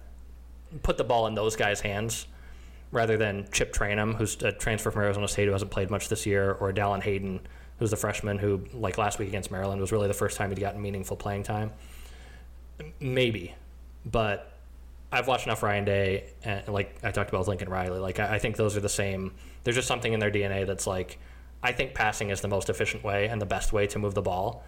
And even if I can run it for 5 yards a carry, I don't feel like that's optimal. I'm going to do the thing that I think is best more often than not, even if it's what the defense is taking away. And most of the time it works for them. Sometimes it doesn't. And it's twice in a row we've seen that against Michigan from Ohio State. I just think it lacks willpower. Like, you just lack willpower. That's fair. You lack discipline. There was a great tweet that we've been talking about. We've been trying to find it. Yeah, if you have this tweet, please. We've been trying to locate this. We have an APB out on this tweet. I think it was about 3 weeks ago. And it was an incredible tweet because I think it perfectly summed up the like philosophical views of these programs right now. It said, Ohio State has built the perfect team to beat Michigan State by 200 points. And Michigan has built the perfect team to beat Ohio State. And that feels right. Like, you can throw the ball all over the fucking field against a team with a shitty secondary, and it can be fun, and you can put up 60 points a game, and everything's, this is great. But you get into a game against a team that's willing to pound it and has the defense to make you really work for those completions, and they don't fucking have it. They don't have it. They don't know how to beat that. And it's wild to say after the last 20 years of watching this rivalry, but they don't know how to beat this Michigan team. It's wild. It's wild. And, maybe they'll figure it out. Maybe they will. But as it stands, I can't help. Is it an overstatement to say that you feel like the rivalry has been flipped on its head? No, not at all. All the pressure is on Ohio State. That's twice in a row Michigan has kicked their ass and shown that they fundamentally know what Ohio State wants to do and they can beat it. And Ryan Day doesn't want to do anything else. I mean, he's been there long enough to know what Ryan Day is. You know what he wants to do. And I don't know that he's got it in him to figure out how to not... I don't know if you can change your identity like that. Like, I genuinely think Ryan Day is on the hot seat next year, such that if Ohio State is 11-0 and loses to Michigan again, I think he's gone. That's wild. He'd have 3 losses in his entire Big Ten But as career. we know, this one game doesn't define No, them. of course it doesn't define you. No. Like, that's exactly my point. You fucking I can't believe you fucking said that. That's such clown shit. Honestly, I'm going to be hung up on that forever because it's just so demonstrably untrue that it's ridiculous to say. And I get it. You lost. What the fuck else are you supposed to say? I don't know. Literally anything else. Right. You're not going to be like, well, the season's over. I guess Read we're just going to go home the recipe for but... cornbread, for fuck's sake. Say literally anything else than that. I don't know. Happy Thanksgiving. This is my mom's cornbread. I'd say anything else. I don't know. I think that's wild. No, it's absolutely flipped. I mean, you can't get decisively just crushed twice in a row in this way, in totally different settings, different stuff. Like, there's no excuses left. The Michigan program, as it is currently constructed, is better than the Ohio State program as it is currently constructed, at least against each other. This Michigan team is way more built to beat Ohio State than Ohio State is to beat Michigan. And, I mean, we've gone back and forth about this as far as, like, what do you do if you're Ohio State? Because I genuinely think that what Ohio State has built is probably the most optimal path to winning a national title. Like, in 21st century college football, for the most part, having an elite passing game is what wins you national titles. You have to have other good stuff, too. You can't be trash on defense. I don't think USC is winning a national title this year with the 63rd ranked SP Plus defense. That's just not enough. You can't be trash on defense. You can't be completely unable to run the ball. But really what is differentiating among elite teams is truly elite passing games. And Ohio State has that. So they might have built their program in the best way that they possibly can to win a national title. But if you can't get past Michigan... I mean, are you just hoping for at this point, the 12-team playoff era and that you get in and that's enough to beat everybody else? And I don't know. Like, I don't know what you do at this point if you're Ohio State, but I think you're 1,000% right that this rivalry is flipped. Michigan owns it right now. And it's all the pressure is on Ryan Day and Ohio State. Because if he loses another one, I genuinely think he's gone, even at 11-1 next year. You can't be John Cooper and keep your job for 10 years at Ohio State anymore. The bar has been raised into the stratosphere, and that's why all the hot takes are coming out. I mean, you tweeted the 11 Warriors message board after the game where it's all, we want Urban, bring Urban back. Jim Knowles, talk about not ball knowers. Like, we want Urban back for what? So you can go back to passing for no yards with JT. Like, I don't understand why you would do this at all. Yeah, beyond Urban being like an asshole and totally terrible unlikable. Piece of garbage, yeah. Like, there are worse guys out there getting hired for major head coaching jobs. Hugh Freeze is about to get the Auburn job, and he's Urban Meyer in a different font. Like, he's just Southern Urban Meyer. Yes, but I think that people largely think the game has passed Urban Meyer by. I mean, Ohio State even took it to another level under Ryan Day, right? And then he goes to Jacksonville, and they're fucking terrible. And now they look significantly better without Urban. Like, they just want Urban because he's tough. Urban's tough. I'm going to be honest. I don't think they're wrong. Urban Meyer's tougher than Ryan Day. Oh, no question. No question. And they probably need some of that, but they just want his vibes. Yes. They just want his vibes. I hope they're smart. They're not smart enough. They want the vibes of Urban Meyer knowing that he owned Michigan because he won that game, and Ryan Day. He never Ryan lost Day is it. now 1-2 against Michigan. 1-2 is not going to cut it. 1-3 is definitely not going to cut it. No, it's not. especially when 3 of them are in a row like that. Like, Correct. it's not even like a little back and forth. And decisive. Like, this is not like you lost on a walk-off field goal at the last second, and it was like Michigan in 2016 or 2017, where it was like, oh, God, you're right there, and if a couple things break differently, you win those games. No, this was a fucking dog walking, and it has been for 2 years in a row. I think we got off topic. We were kind of talking about Act 3. Oh, yeah. I told you. Hey, we forewarned. I had to be here to talk shit. And when the opportunity presented itself to talk shit, I did. But, like, middle of the fourth quarter, right? We were talking about the Mikey pass breakup. So Michigan is still up 8 and takes possession, right? And up then Donovan Edwards is in the end zone in 12 seconds. Correct. It was awesome. And it was, I think just, again, kind of referencing back to what we were talking about before, you started to see Ohio State on Michigan's drive before that, early in the fourth quarter. They were starting to overcommit to JJ's legs, starting to drop guys more deep, saying like, oh, shit, all right, we can't keep getting roasted or this game's going to be over.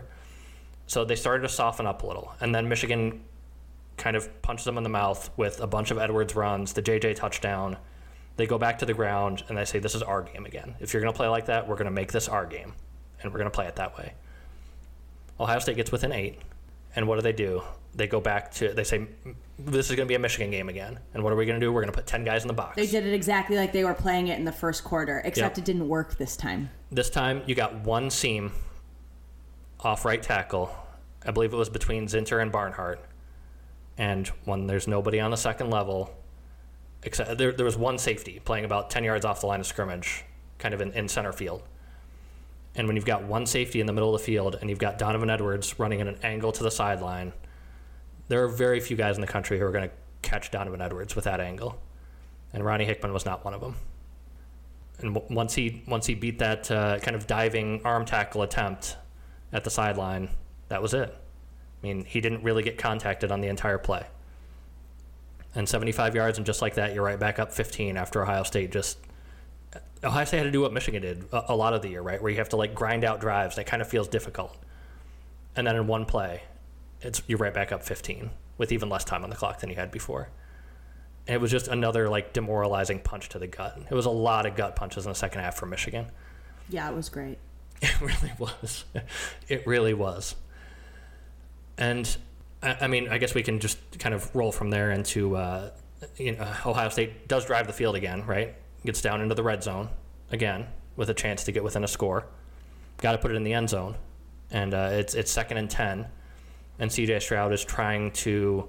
I want to take a step back, because at this point, Ohio State gets the ball back with 7 minutes left, down 2 scores. And at this point, Michigan just tees off on the pass rush. And it does look different. Like almost every throw... It's not like there are guys getting in free, like, again, last year with Hutchinson and Ojabo, where they were just absolutely beating their guys one-on-one and getting sacks. But there was a lot of pressure in a way that we hadn't seen earlier, where the pocket was collapsing. Stroud was starting to get guys getting into his lap in a way where he was getting uncomfortable and having to get rid of the ball faster. And, I mean, they were able to get the ball down the field, like we mentioned, but it was a 2nd and 10, and Rayshon Benny runs, I think, a little stunt where he's coming around the outside. And as Stroud kind of steps up, Benny grabs him, and he's got a sack. And Stroud tries to flip the ball out to Xavier Henderson, if I'm remembering right. I think that's right.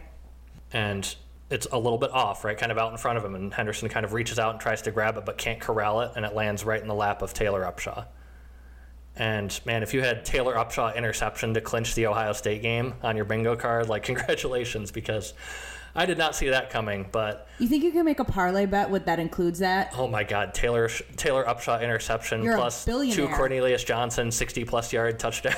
Like, you're a billionaire now. Congratulations. $5 wins you $1 million.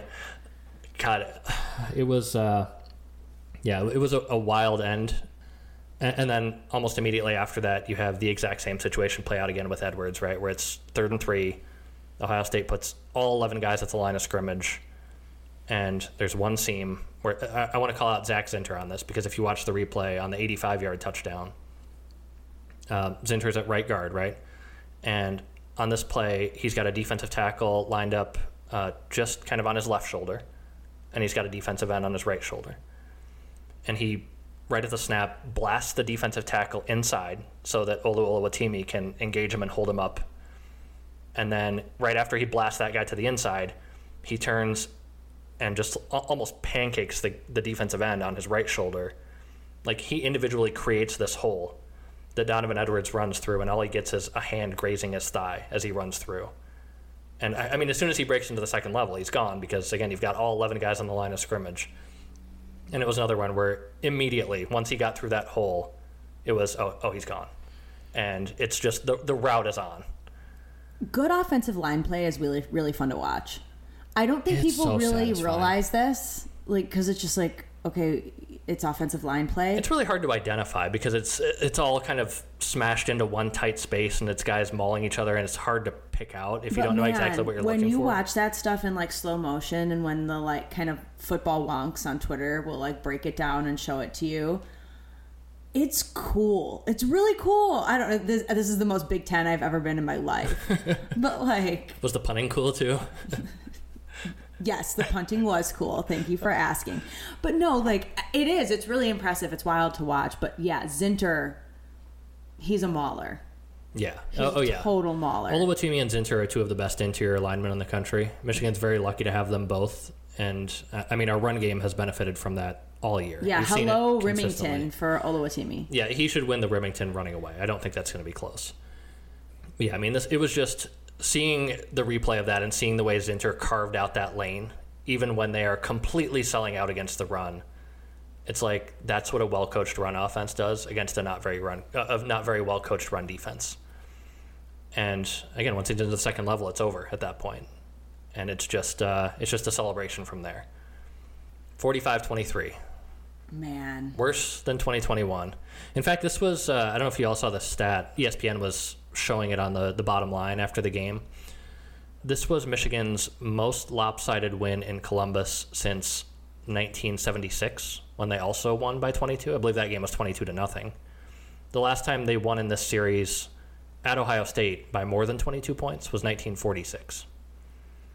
So this was as decisive a win as Michigan has had in Columbus in the last 75 years. Jeez. Playing without Blake Corum, and with Ohio State being, allegedly in contention for number one team in the country. This was not like a bad Ohio State team where you just go in and, you beat a bad team decisively and it's like, well, that's what you should have done. No. No, I mean, this was a team that a lot of folks had penciled in on the national championship line before the season started. And that is a really cool feeling. Yes, it is. I'm going to hang on to it for 365 days. Thanks for asking. I think there were a couple other things in the game that we wanted to talk about around kind of like game theory decision making for Michigan in particular. We talked about the Ohio State ones and the clock management. Ryan Day is scared. Ryan Day did coach this game scared. Pucker, pucker, pucker.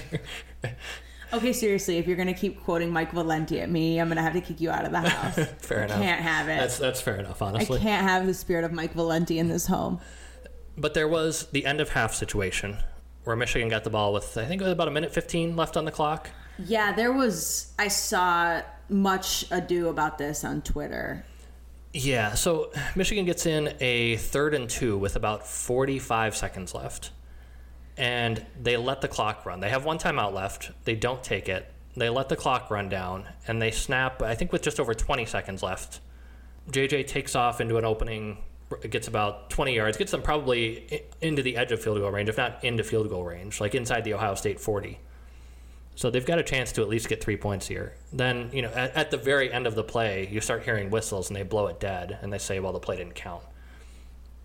And they send it back to the original line of scrimmage with, I think, 17 seconds left on the clock. Which, by the way, refs show a clock because... Yeah, there were some issues, to say the least. If this timeout was taken and the play is dead, there are whistles blowing everywhere. I can hear them on the broadcast. JJ heard them too, because at one point he stops running and then continues running because he's like, I don't know what's going on. You can't let the Ohio State defender pile drives JJ at the end of this play. Like, if JJ if you have a whistle there and the play is dead, you need to run in there as the refs and make them stop playing. Right. You can't let JJ You can't just be passively standing on the sideline, blowing your whistle and being like, I guess the play is dead, but they're running around. I'm going to let guys hit each other. This was not well managed at all. But Refs there were a are lot clowns. of people, yeah, and that was not the only occasion. But I think there were a lot of people on Twitter saying, like, oh, God, Michigan is just bungling this. There were 45 seconds left. They're blowing their chance to score by letting the clock run down. It was very clear to me that they cared less about scoring there than they did about going 3 and out and giving Ohio State a chance to have the ball back with 45 seconds left, when Michigan knew they were getting the ball coming out of halftime. That was we'll get points if we get something big, and if we don't, fine. We've got the ball coming out of the second half. We're down 3. We just cannot give Ohio State a chance to get a play here and potentially put themselves up 2 scores when we're kind of in the driver's seat right now with the way this game is going. Yeah, I totally agree. People were like... And the way it worked out, I mean, the 3rd and 2, that play got blown dead, and then Michigan immediately commits 2 false starts, where if Michigan had taken the timeout with 45 seconds left and then been in 3rd and 12 and had to punt, Ohio State has plenty of time to get into field goal range, if not potentially put 7 on the board. I did not have any issue with Michigan playing that conservatively and ending up basically taking it into the half and not getting points. And I said that even in the moment, not in hindsight, knowing how it played out. No, he said that in real time, can confirm. But I totally agree with that. I mean, the thing they were doing there, more important, more critical than getting points, was keeping Ohio State's offense off the field. Come on, guys. We've seen this offense enough to know that they can absolutely put you in a blender in 9 seconds. Right. And that's 40 what they seconds were for trying Ohio to State avoid. is a lot It's of an time. eternity. Oh my God. Well, especially if, like you said, for a lot of the day, the stuff that Ohio State was able to get in the way that Michigan's game plan set them up was like at the sidelines, underneath and like at the sidelines, that like they were going to be able to stop the clock the whole way down the field, because that's kind of the part of the field that Michigan was making the most available to Ohio State. In light of that game plan, it made all the sense in the world not to give them the ball back. I thought that was, people were really mad about that on Twitter, and like I didn't see it till well after, but I was like, what the fuck is your problem? Like, I was think really you could confused. argue, like, I get the argument that Michigan should have played that more aggressively if you think that you really want to try to get 3 there. Like, you've got a chance to tie the score and then get the ball coming out of halftime. Like, you could argue that Michigan should have played it more aggressively, but to me, that's not mismanagement. It's just disagreement with Michigan being conservative versus aggressive.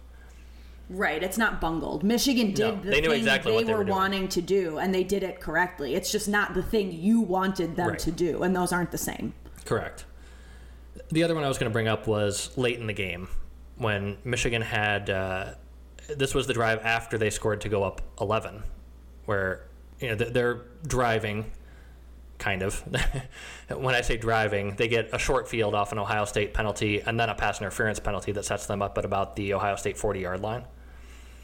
And they don't really get anywhere. They have a couple run plays, one where Donovan Edwards slips. It looks like he's got a seam, but he can't keep his feet. And so all of a sudden, they're deciding, do we kick a 57-yard field goal? Do we punt? Do we go for this on like 4th and 9? There were no great options there. Harbaugh opted to kick the field goal. That's probably what I would have done. I mean, Moody has been so good. He also kicked a 49-yarder early in the game that would have been easily good from 57, if not 60. So for me, the chance to go up by 3 scores and put Ohio State in a scenario where they probably have to score 3 times to win in regulation with only 9 minutes left in the game It'd at that be point. up by 2 scores, but I'm sorry, yeah. they would have You're to up by score, 2, yeah. yes. You're up by a full 14 points there. That felt significant to me, given the basically game state. So I was fine with that. With the best kicker in the country, when you know he has that range, give him a shot to put you up 2 scores and be even further in control of that game. I wouldn't have hated the punt either. Brad Robbins is pretty good at dropping balls around the 10-yard line, and you make them drive the field 90 yards as opposed to potentially only having to drive it about 65 from the line of scrimmage on the field goal. But like I said, to me, that I thought it was an entirely defensible decision. That I didn't think it was a bad move. I think you could have gone either way. The field goal is probably what I would have done. The punt, I think, would have been fine. It was just kind of a no man's land territory. So. And then there was also timeout gate. That was Again, also a with mess. the refs. Yeah. They were so confused. Yeah, this was, I think, on the JJ touchdown drive, the JJ run touchdown drive that went into the early 4th quarter, where they had just gotten a first down, I think, near the Ohio State 10-yard line, if I'm remembering right. Something on a 3rd and 3, they hand off to Donovan Edwards, and he gets 3. He gets right to the marker.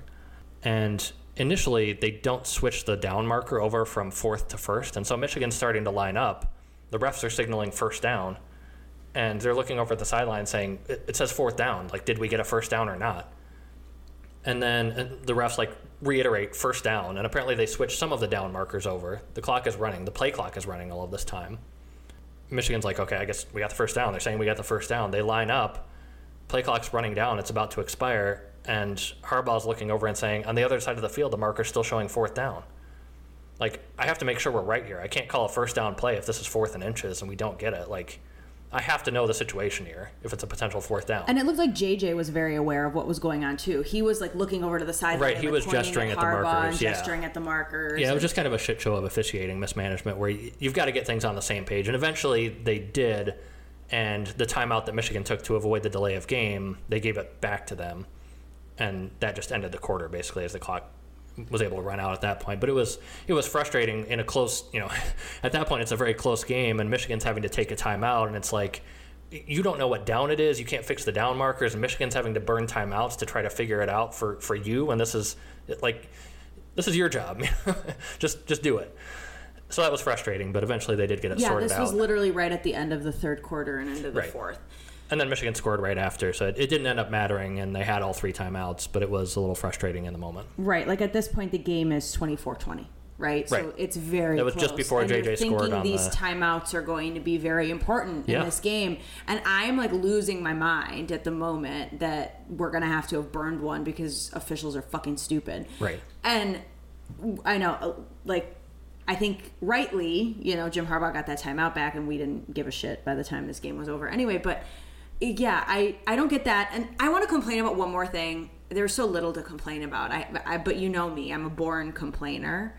So I'm going to complain about this. And I'm going to complain about refs because they deserve my ire. I do not understand how a headbutt is not ejectable or was not ejectable in this game because it feels to me like it should be. It was absolutely wild to me that if 88, whatever the fuck his name is, G. Scott, sure. If he had hit Rod Moore in the head like that, led with his head in live ball action, they would have ejected him. Where he arguably has less control over all... No, not arguably. Certainly has less control over all of the variables. When you're in a football play... You don't know if someone's going to duck or move their head directly into the line of fire of your head. Yeah. There are all these variables you cannot control, and sometimes kids get ejected from these games over that. Mm-hmm. Things where it's like, oh, that's a little unfortunate. The guy bobbed his head right at the moment and then they called you for targeting. It's wild to me that you can walk up to someone after the play, target them, hit them in the head with your head, and then just take a 15-yard. It didn't make any sense. Yeah, as a practical matter, that's absurd. I can't believe that. That should be ejectable. My understanding is that if you punch a guy in the head or hit him in the head intentionally, that's supposed to be ejected. He headbutted him. And they only gave him the 15, which, the 15 yards in that situation was actually pretty significant because it killed the drive. Ohio State was in first and 35. Yeah, they took 2 penalties there. And ended up getting 29 yards back on the next 3 plays and then punted on that 4th and 6. Yeah, when everybody was mad about it. If you only needed 20, they'd have had the 1st down and been driving in Michigan territory and certainly wouldn't have punted from wherever they were minus the, if you exclude the 15 yards that they got moved back. Right, I'm not saying the 15 yards matter. Oh, yeah. But I want the 15 yards and then he should have been ejected, no question. It's wild to me that you're like, they call targeting on these plays where a guy just barely bobbles his head the wrong way, or a guy starts to slide right when you've left your feet and you have no ability to change the direction your body has already. But this one wasn't launched. A football play at all. This was I walked up to a guy on the sideline and hit him in the head, and they were like, "Yeah, 15 yards for that." If you hit him in the head while you're playing, though, that's an ejection. Much worse. Somehow. How is that worse? I don't get how that. I couldn't believe that. I don't think I've ever seen that before. I just thought that was I don't know, funny. It wasn't funny. It was more funny that Rod Moore was just ha flags. His reaction was unbelievable, so good. But I just thought that was ridiculous. As a practical matter, that doesn't make any sense to me. It didn't matter. It kind of mattered at that moment in the game, but it didn't matter in the grand scheme of things. I thought that was bizarre. I didn't understand that at all. It just seems to me like that would be or should be ejectable. It should be. It might be. And they just didn't eject him. I don't actually know. Someone tell me what that rule is. I don't know. Yeah, my understanding of the rule is that it's supposed to be ejectable, but I'm not an official, so maybe there's a different interpretation there. Either way, 45-23, and it feels real good. We've been reveling in it for the last little over 24 hours now. It's Sunday afternoon as we record this. And as we revel, I think you've got a handful of tweets / message board posts / whatever else saved up that you'd like to bring into the light for everyone to see? Yeah, some of them are too long to read. I'm going to read one of the long ones. But if you want to see them, just look at my Twitter. I posted a tweet that said, "at me with your favorites," and a lot of folks did, so the replies are all... Yeah, these are all just Ohio State fans absolutely melting down in the most hilarious way possible. Are all gold. Yeah, you're going to enjoy it, so this is for you. Number 1, Ryan Day has been stranded on third. Oof. I love that one. Also, just in general, very funny. There are a lot of these posts where the Ohio State fans are agreeing with Harbaugh's born on third base comments, and I fucking love that. I think that's amazing. Next, a tweet from 11 Warriors. We're going to take a break from tweeting at the moment. Need to think about some things. Hey, this was right after the game. This was the ultimate, like, I'm not going to tweet through this. I'm not mad online. Please don't tell people I'm mad online. Yeah, I think that's exactly right. Next. What a ridiculous showing from the Buckeyes. Coach Day is very much on the hot seat. This dynasty is coming to an end in front of our eyes. As a diehard OSU fan, I can firmly say that we won't have another 10-win season anytime soon. Disappointed. He's not mad. He's just disappointed. He's just disappointed. Big dad energy on this one. Like, dynasty? Like, is Ohio State a dynasty? Can you win one national title and be a dynasty? No.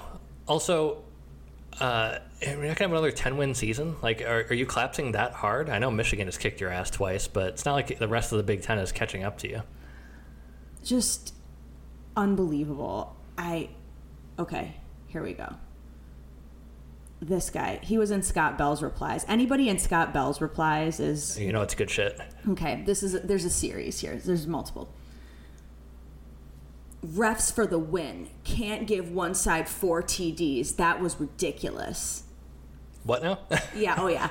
And then somebody responds to him, says, LMAO, come on, bruh. And then the next tweet is, come on, nothing. 4 TDs from refs is enough to help anyone win. 2 terrible DPI calls instead drives, or it's 3 points instead of 14. 2 clear holding penalties were missed on long TD runs, or those come back too. 0 points instead of 14. Can't have refs give 25 and still win. Oh, bestie, I would like you to look at the slow-mo of those long runs, because there is not a hold. There's no one to hold. There's literally no one there. Who are we holding? It's just dudes getting pancaked, and then Donovan Edwards running into grass. Like, there's literally no people there to be held. Literally no one. Miss me with this bullshit. Extreme copium. And another. This one's thematically right. It's Thanksgiving themed. Here we go. The Buckeyes are sending me to bed terrified of a game 363 days away. None of the other games were enjoyable.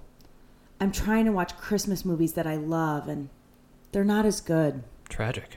Thanksgiving leftovers just look gross to me now. It's all bad. Just like, put some gravy on your turkey and move on. Get out of here. Here's my favorite, though. And this one has just become situationally funnier. Because, whatever, I'm not going to spoil it. It's a post on the 11 Warriors blog. And this person, they took their time, okay? Because this post wasn't made until 10:37 p.m. So they've been ruminating There was some thought put into this one for a while. It says, I waited 8 hours before I wanted to share my response. And my conclusion is that it doesn't matter how much longer Ryan Day is our coach. It could be 1 year. Matt's laughing. He's killing my drama. Sorry, go. It could be 1 year or 10 years. But we all know that he is not going to die. I can't even read this here. He's not going to die as Ohio State's coach. It was never his destiny. Jesus. However, there's a guy 100 miles south who goes to bed every night, and no matter what he says to anyone, even himself, deep down, it pains him to know that he has a losing coaching record against Michigan. It's not something he chooses to believe. It's a part of who he is, and he can't stop that feeling no matter how much he tries. Ryan Day doesn't have that feeling. No matter how hard he tries to tell himself how many times he thinks about Michigan. Oh, they used our name in this. Look at that. Oh. He cannot feel that same feeling of pain. that same feeling of pain that Luke Fickell has every night before he falls asleep and every morning when he wakes up. Every night and every morning? Wow. Every night. That's rough.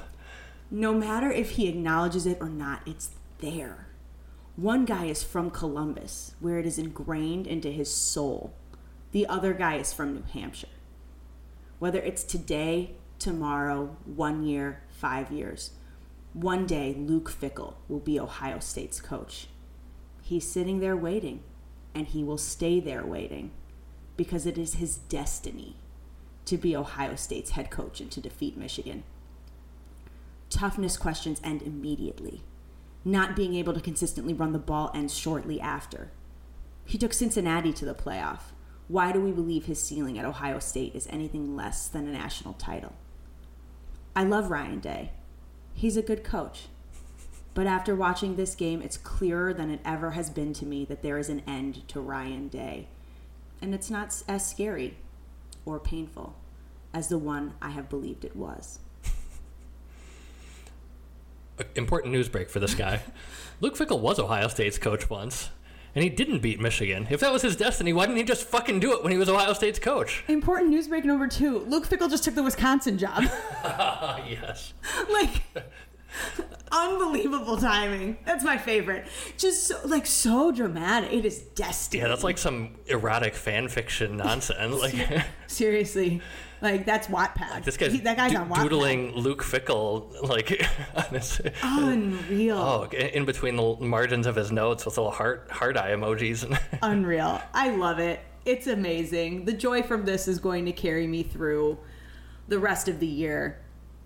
We have a little more work to do. We do have a Big Ten championship game to play in now. Matt and I are hopeful, fingers crossed, that we will be able to dedicate another preview episode to Purdue this week. Fingers crossed that we both don't get our shit absolutely wrecked at work this week and make that impossible, but that's what we're hoping to do.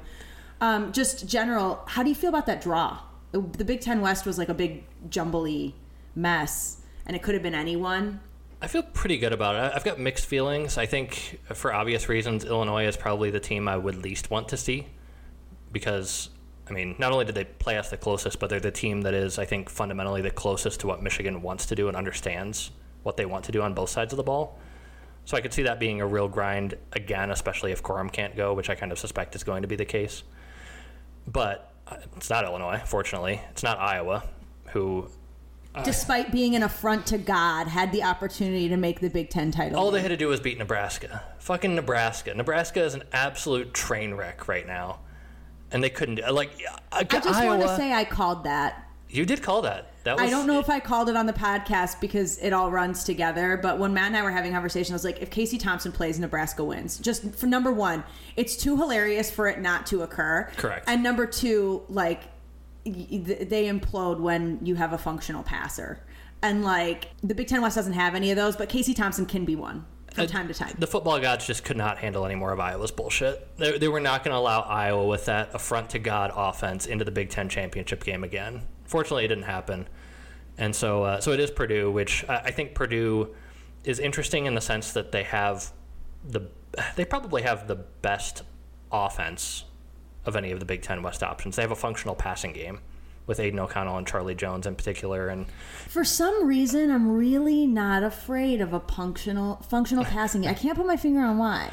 That's a tough call. But I don't know why a functional passing game isn't as scary as it might have been a day or so ago. Yeah. Can someone figure that out for me? Yeah, I don't think that should be a huge concern. And even more so, Purdue is, I believe, ranked 55th in SP+, which, you're talking about a team at the, Auburn, Duke kind of level. This is significantly behind, Wisconsin, Minnesota, Iowa.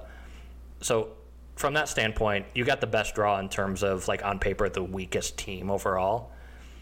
They do have a functional passing game, which Michigan hasn't seen a ton of this year, but after we just saw against Ohio State, I wouldn't really suspect that that's going to be a huge issue. So, like you said, we'll try to come back to that in a more kind of comprehensive preview a little bit later in the week, since I think we should spend a decent amount of time looking at the Big Ten championship game. We're here for the second year in a row, and that's pretty cool.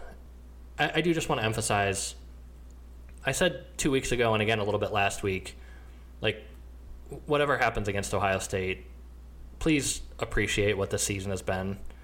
I mean, when we got to 10-0, we pointed out that this was Michigan's first 10-0 start since 2006. Their second since 1997 was the last one before 2006.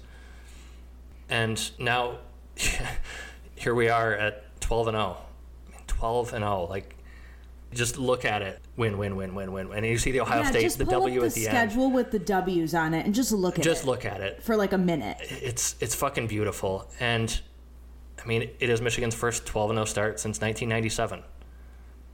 25 years ago. And that, I mean, I'm old enough to remember that. I know some people who are listening are not. But no matter what. Listening and also speaking. I don't remember that shit. But it doesn't happen that often. I mean, it's been a long time. Like, again, Michigan's had a lot of great teams. And I've had plenty of bad ones too. But a lot of good teams. A lot of years when the non-conference schedule sucked. A lot of years when the Big Ten was kind of down. And all you had to do was get past, Penn State and or Ohio State or Michigan State, even if you did beat Ohio State. And they haven't done it in 25 years. And here we are. We're 12-0. We've done everything that could have been asked this year. Playing for a Big Ten championship. They're going to be in the playoff no matter what. I don't know if people realize that, but whatever happens in the Big Ten championship game, Michigan's going to be in the playoff.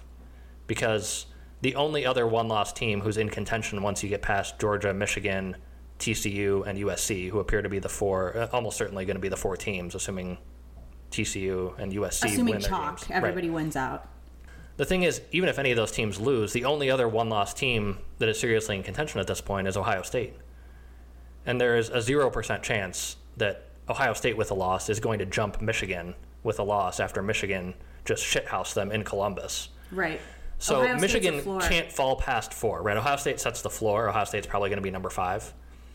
So even if Michigan loses the Big Ten championship, they're going to be in the playoffs. Should they be number 5? Ohio State? Yeah. I mean, it's either Ohio State or Bama, probably. Ugh. Unless you're saying Ohio State should be 4, which if you want to talk about No, I splitting don't hairs think between they should be 4. I think they should be out. I don't think you can lose as a 9-point favorite in your house by 22 and be the 4. I think the only counter argument would be if you want to look at, say, Ohio State versus USC and match up resumes. Frankly, Ohio State's resume is probably better than USC's. I mean, USC's best win right now is either UCLA or Notre Dame. Ohio State also beat Notre Dame and beat Penn State, who's better than either of those teams. And their only loss is to Michigan, who's significantly better than USC's only loss to Utah. Like, I think Ohio State has a better resume.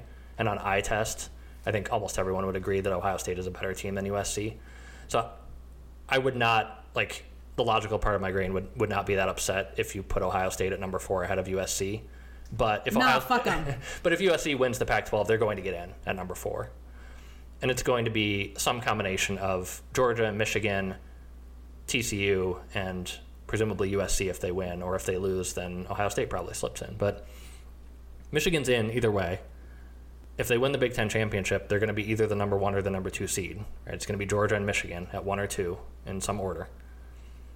You're going to play a TCU or USC team that you're going to be favored against. I mean, if you go off SP Plus or any of the advanced metrics, Michigan's somewhere between like a 6 and 8 point favorite against those teams.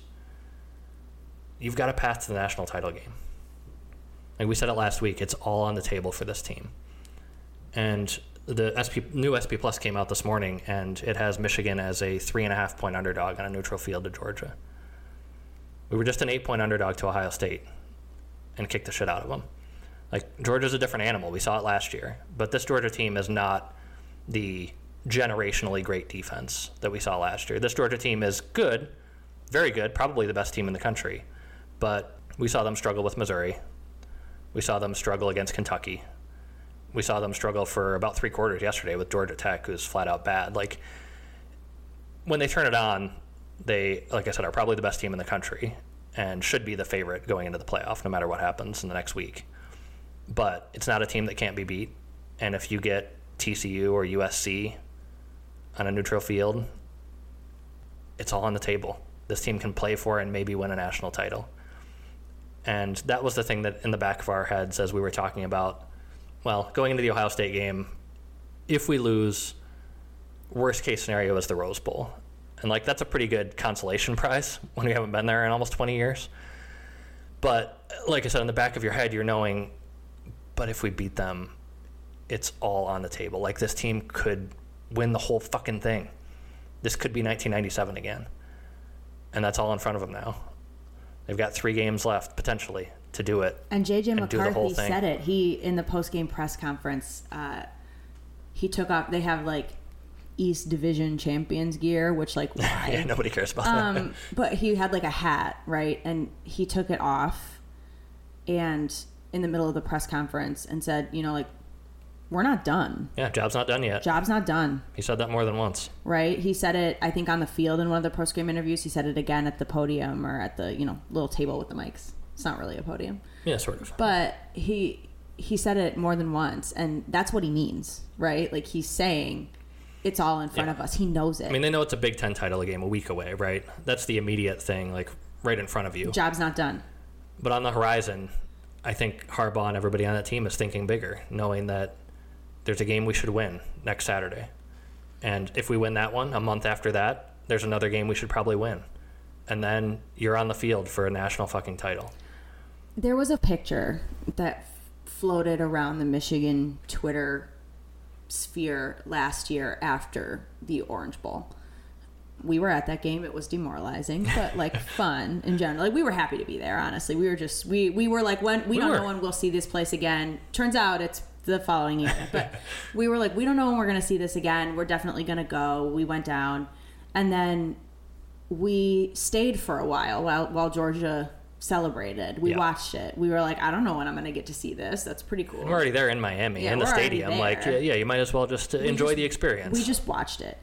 And so did Andrell Anthony, Donovan Edwards, and J.J. McCarthy. Yep. They stood out on the field and watched it. We watched them watch it. And then the pictures kind of surfaced on Michigan Twitter and other places. But they watched it, and they were like, I loved that. I was like, they wanted to like sit in how this feels. Well, and I think I don't remember if it was JJ or Donovan Edwards who kind of gave the quote afterward of like, we wanted to see what it was like, and we're going to be back here doing it ourselves one day. And that day might be very soon. Very soon. And that's crazy. That was the thing. That was what was the most, you know, the Ohio State game in a lot of ways. We're like, we want to win it. We understand we're an underdog. We hope to win it. We think there's a path to winning it. I didn't think that game was going to play out quite like it did, but no. You know, like if you told me that Michigan stays in it / takes the lead by shredding them in the passing game for some, like I would have been like, with Noah Corum and Edwards playing with the liar. I would have been like, you're full of shit. Yeah. But like they do it, and that's what made it so tantalizing, the prospect of winning, because you were like, man, they get through that. And there's a Big Ten championship game they'll be a favorite in. There's a semifinal they'll probably be a favorite in as long as they avoid Georgia. Mm-hmm. And shit. You know, like that's how it felt. That was more so than anything else, the thing where we were like, oh my God, like this is, you know, it's here and it could be on the table. And yeah. I think that's the reason why, I mean, beating Ohio State in and of itself is wonderful. We love doing it. Please do it for as long as you see fit. But like, that was the thing I think that was the most like, oh shit. Yeah. About this experience. And man, that's a wild feeling. Especially if they can get Corum back healthy. I mean, that's a huge part of... by 4 weeks. Right. And apparently there is no structural damage. I mean, he wouldn't have been out there with the brace on trying to go if there was a serious risk there. So it does seem like something that in a month might be, you know, close enough to 100% that he looks like real Blake Corum again. And this Michigan team, with everything we've seen and with Blake Corum, I don't think there's anybody in the country they can't beat, and they might be in that position to find out. And that's it's so wild to think about where we were 2 years ago and where we are now. And I do kind of want to give some credit here. I don't know if we've actually said his name on this podcast even, but Jim Harbaugh. I said this episode, something about Jim's press conference, but yeah. Oh yeah. We did talk about Jim him Harbaugh. As opposed to Ryan Day a little bit, but like this program has been pretty thoroughly overhauled in the last 2 years. And I mean, last year was magical. It was just a turnaround in the way that you almost never see in sports. And when it does happen, it just has that like magical feel to it where it's like, I can't believe what I'm seeing. And then he ran into Georgia and it was like, well, yeah, that's kind of what was to be expected, because this is a very good team. And we did so many things we didn't think it could do, but also this doesn't feel like a team that's truly on the national contender stage yet. And then this year, they've run the whole fucking table. The best teams on the games they took seriously, Penn State, Iowa, Michigan State to some extent, Ohio State, they looked like a national title team. And we're going to find out how close they actually are to that over the next month or so. And it's just, it's so wild to be in this position and to think back about where things were, and just realize how much, I think how much thought and effort from Harbaugh has put into doing all the things that he knew he had to do from where things stood in 2020 to be able to accomplish any of Michigan's real goals. And we're here and we're doing it. And we're suddenly in control of the Ohio State rivalry. We have a chance to be back-to-back Big Ten champions. And we have a chance to play for a fucking national title. And it's just, it feels really good. I don't need to tell you all that. I'm sure you're all feeling the same, but I'm just soaking it in and trying to appreciate it. Enjoy it. And we have one more game to play, like we said, in a week. But then after that, man, spend all the time the month of December just really soaking that feeling in. Yes. It's awesome. I don't have to tell you. You're listening to this podcast. It's so cool.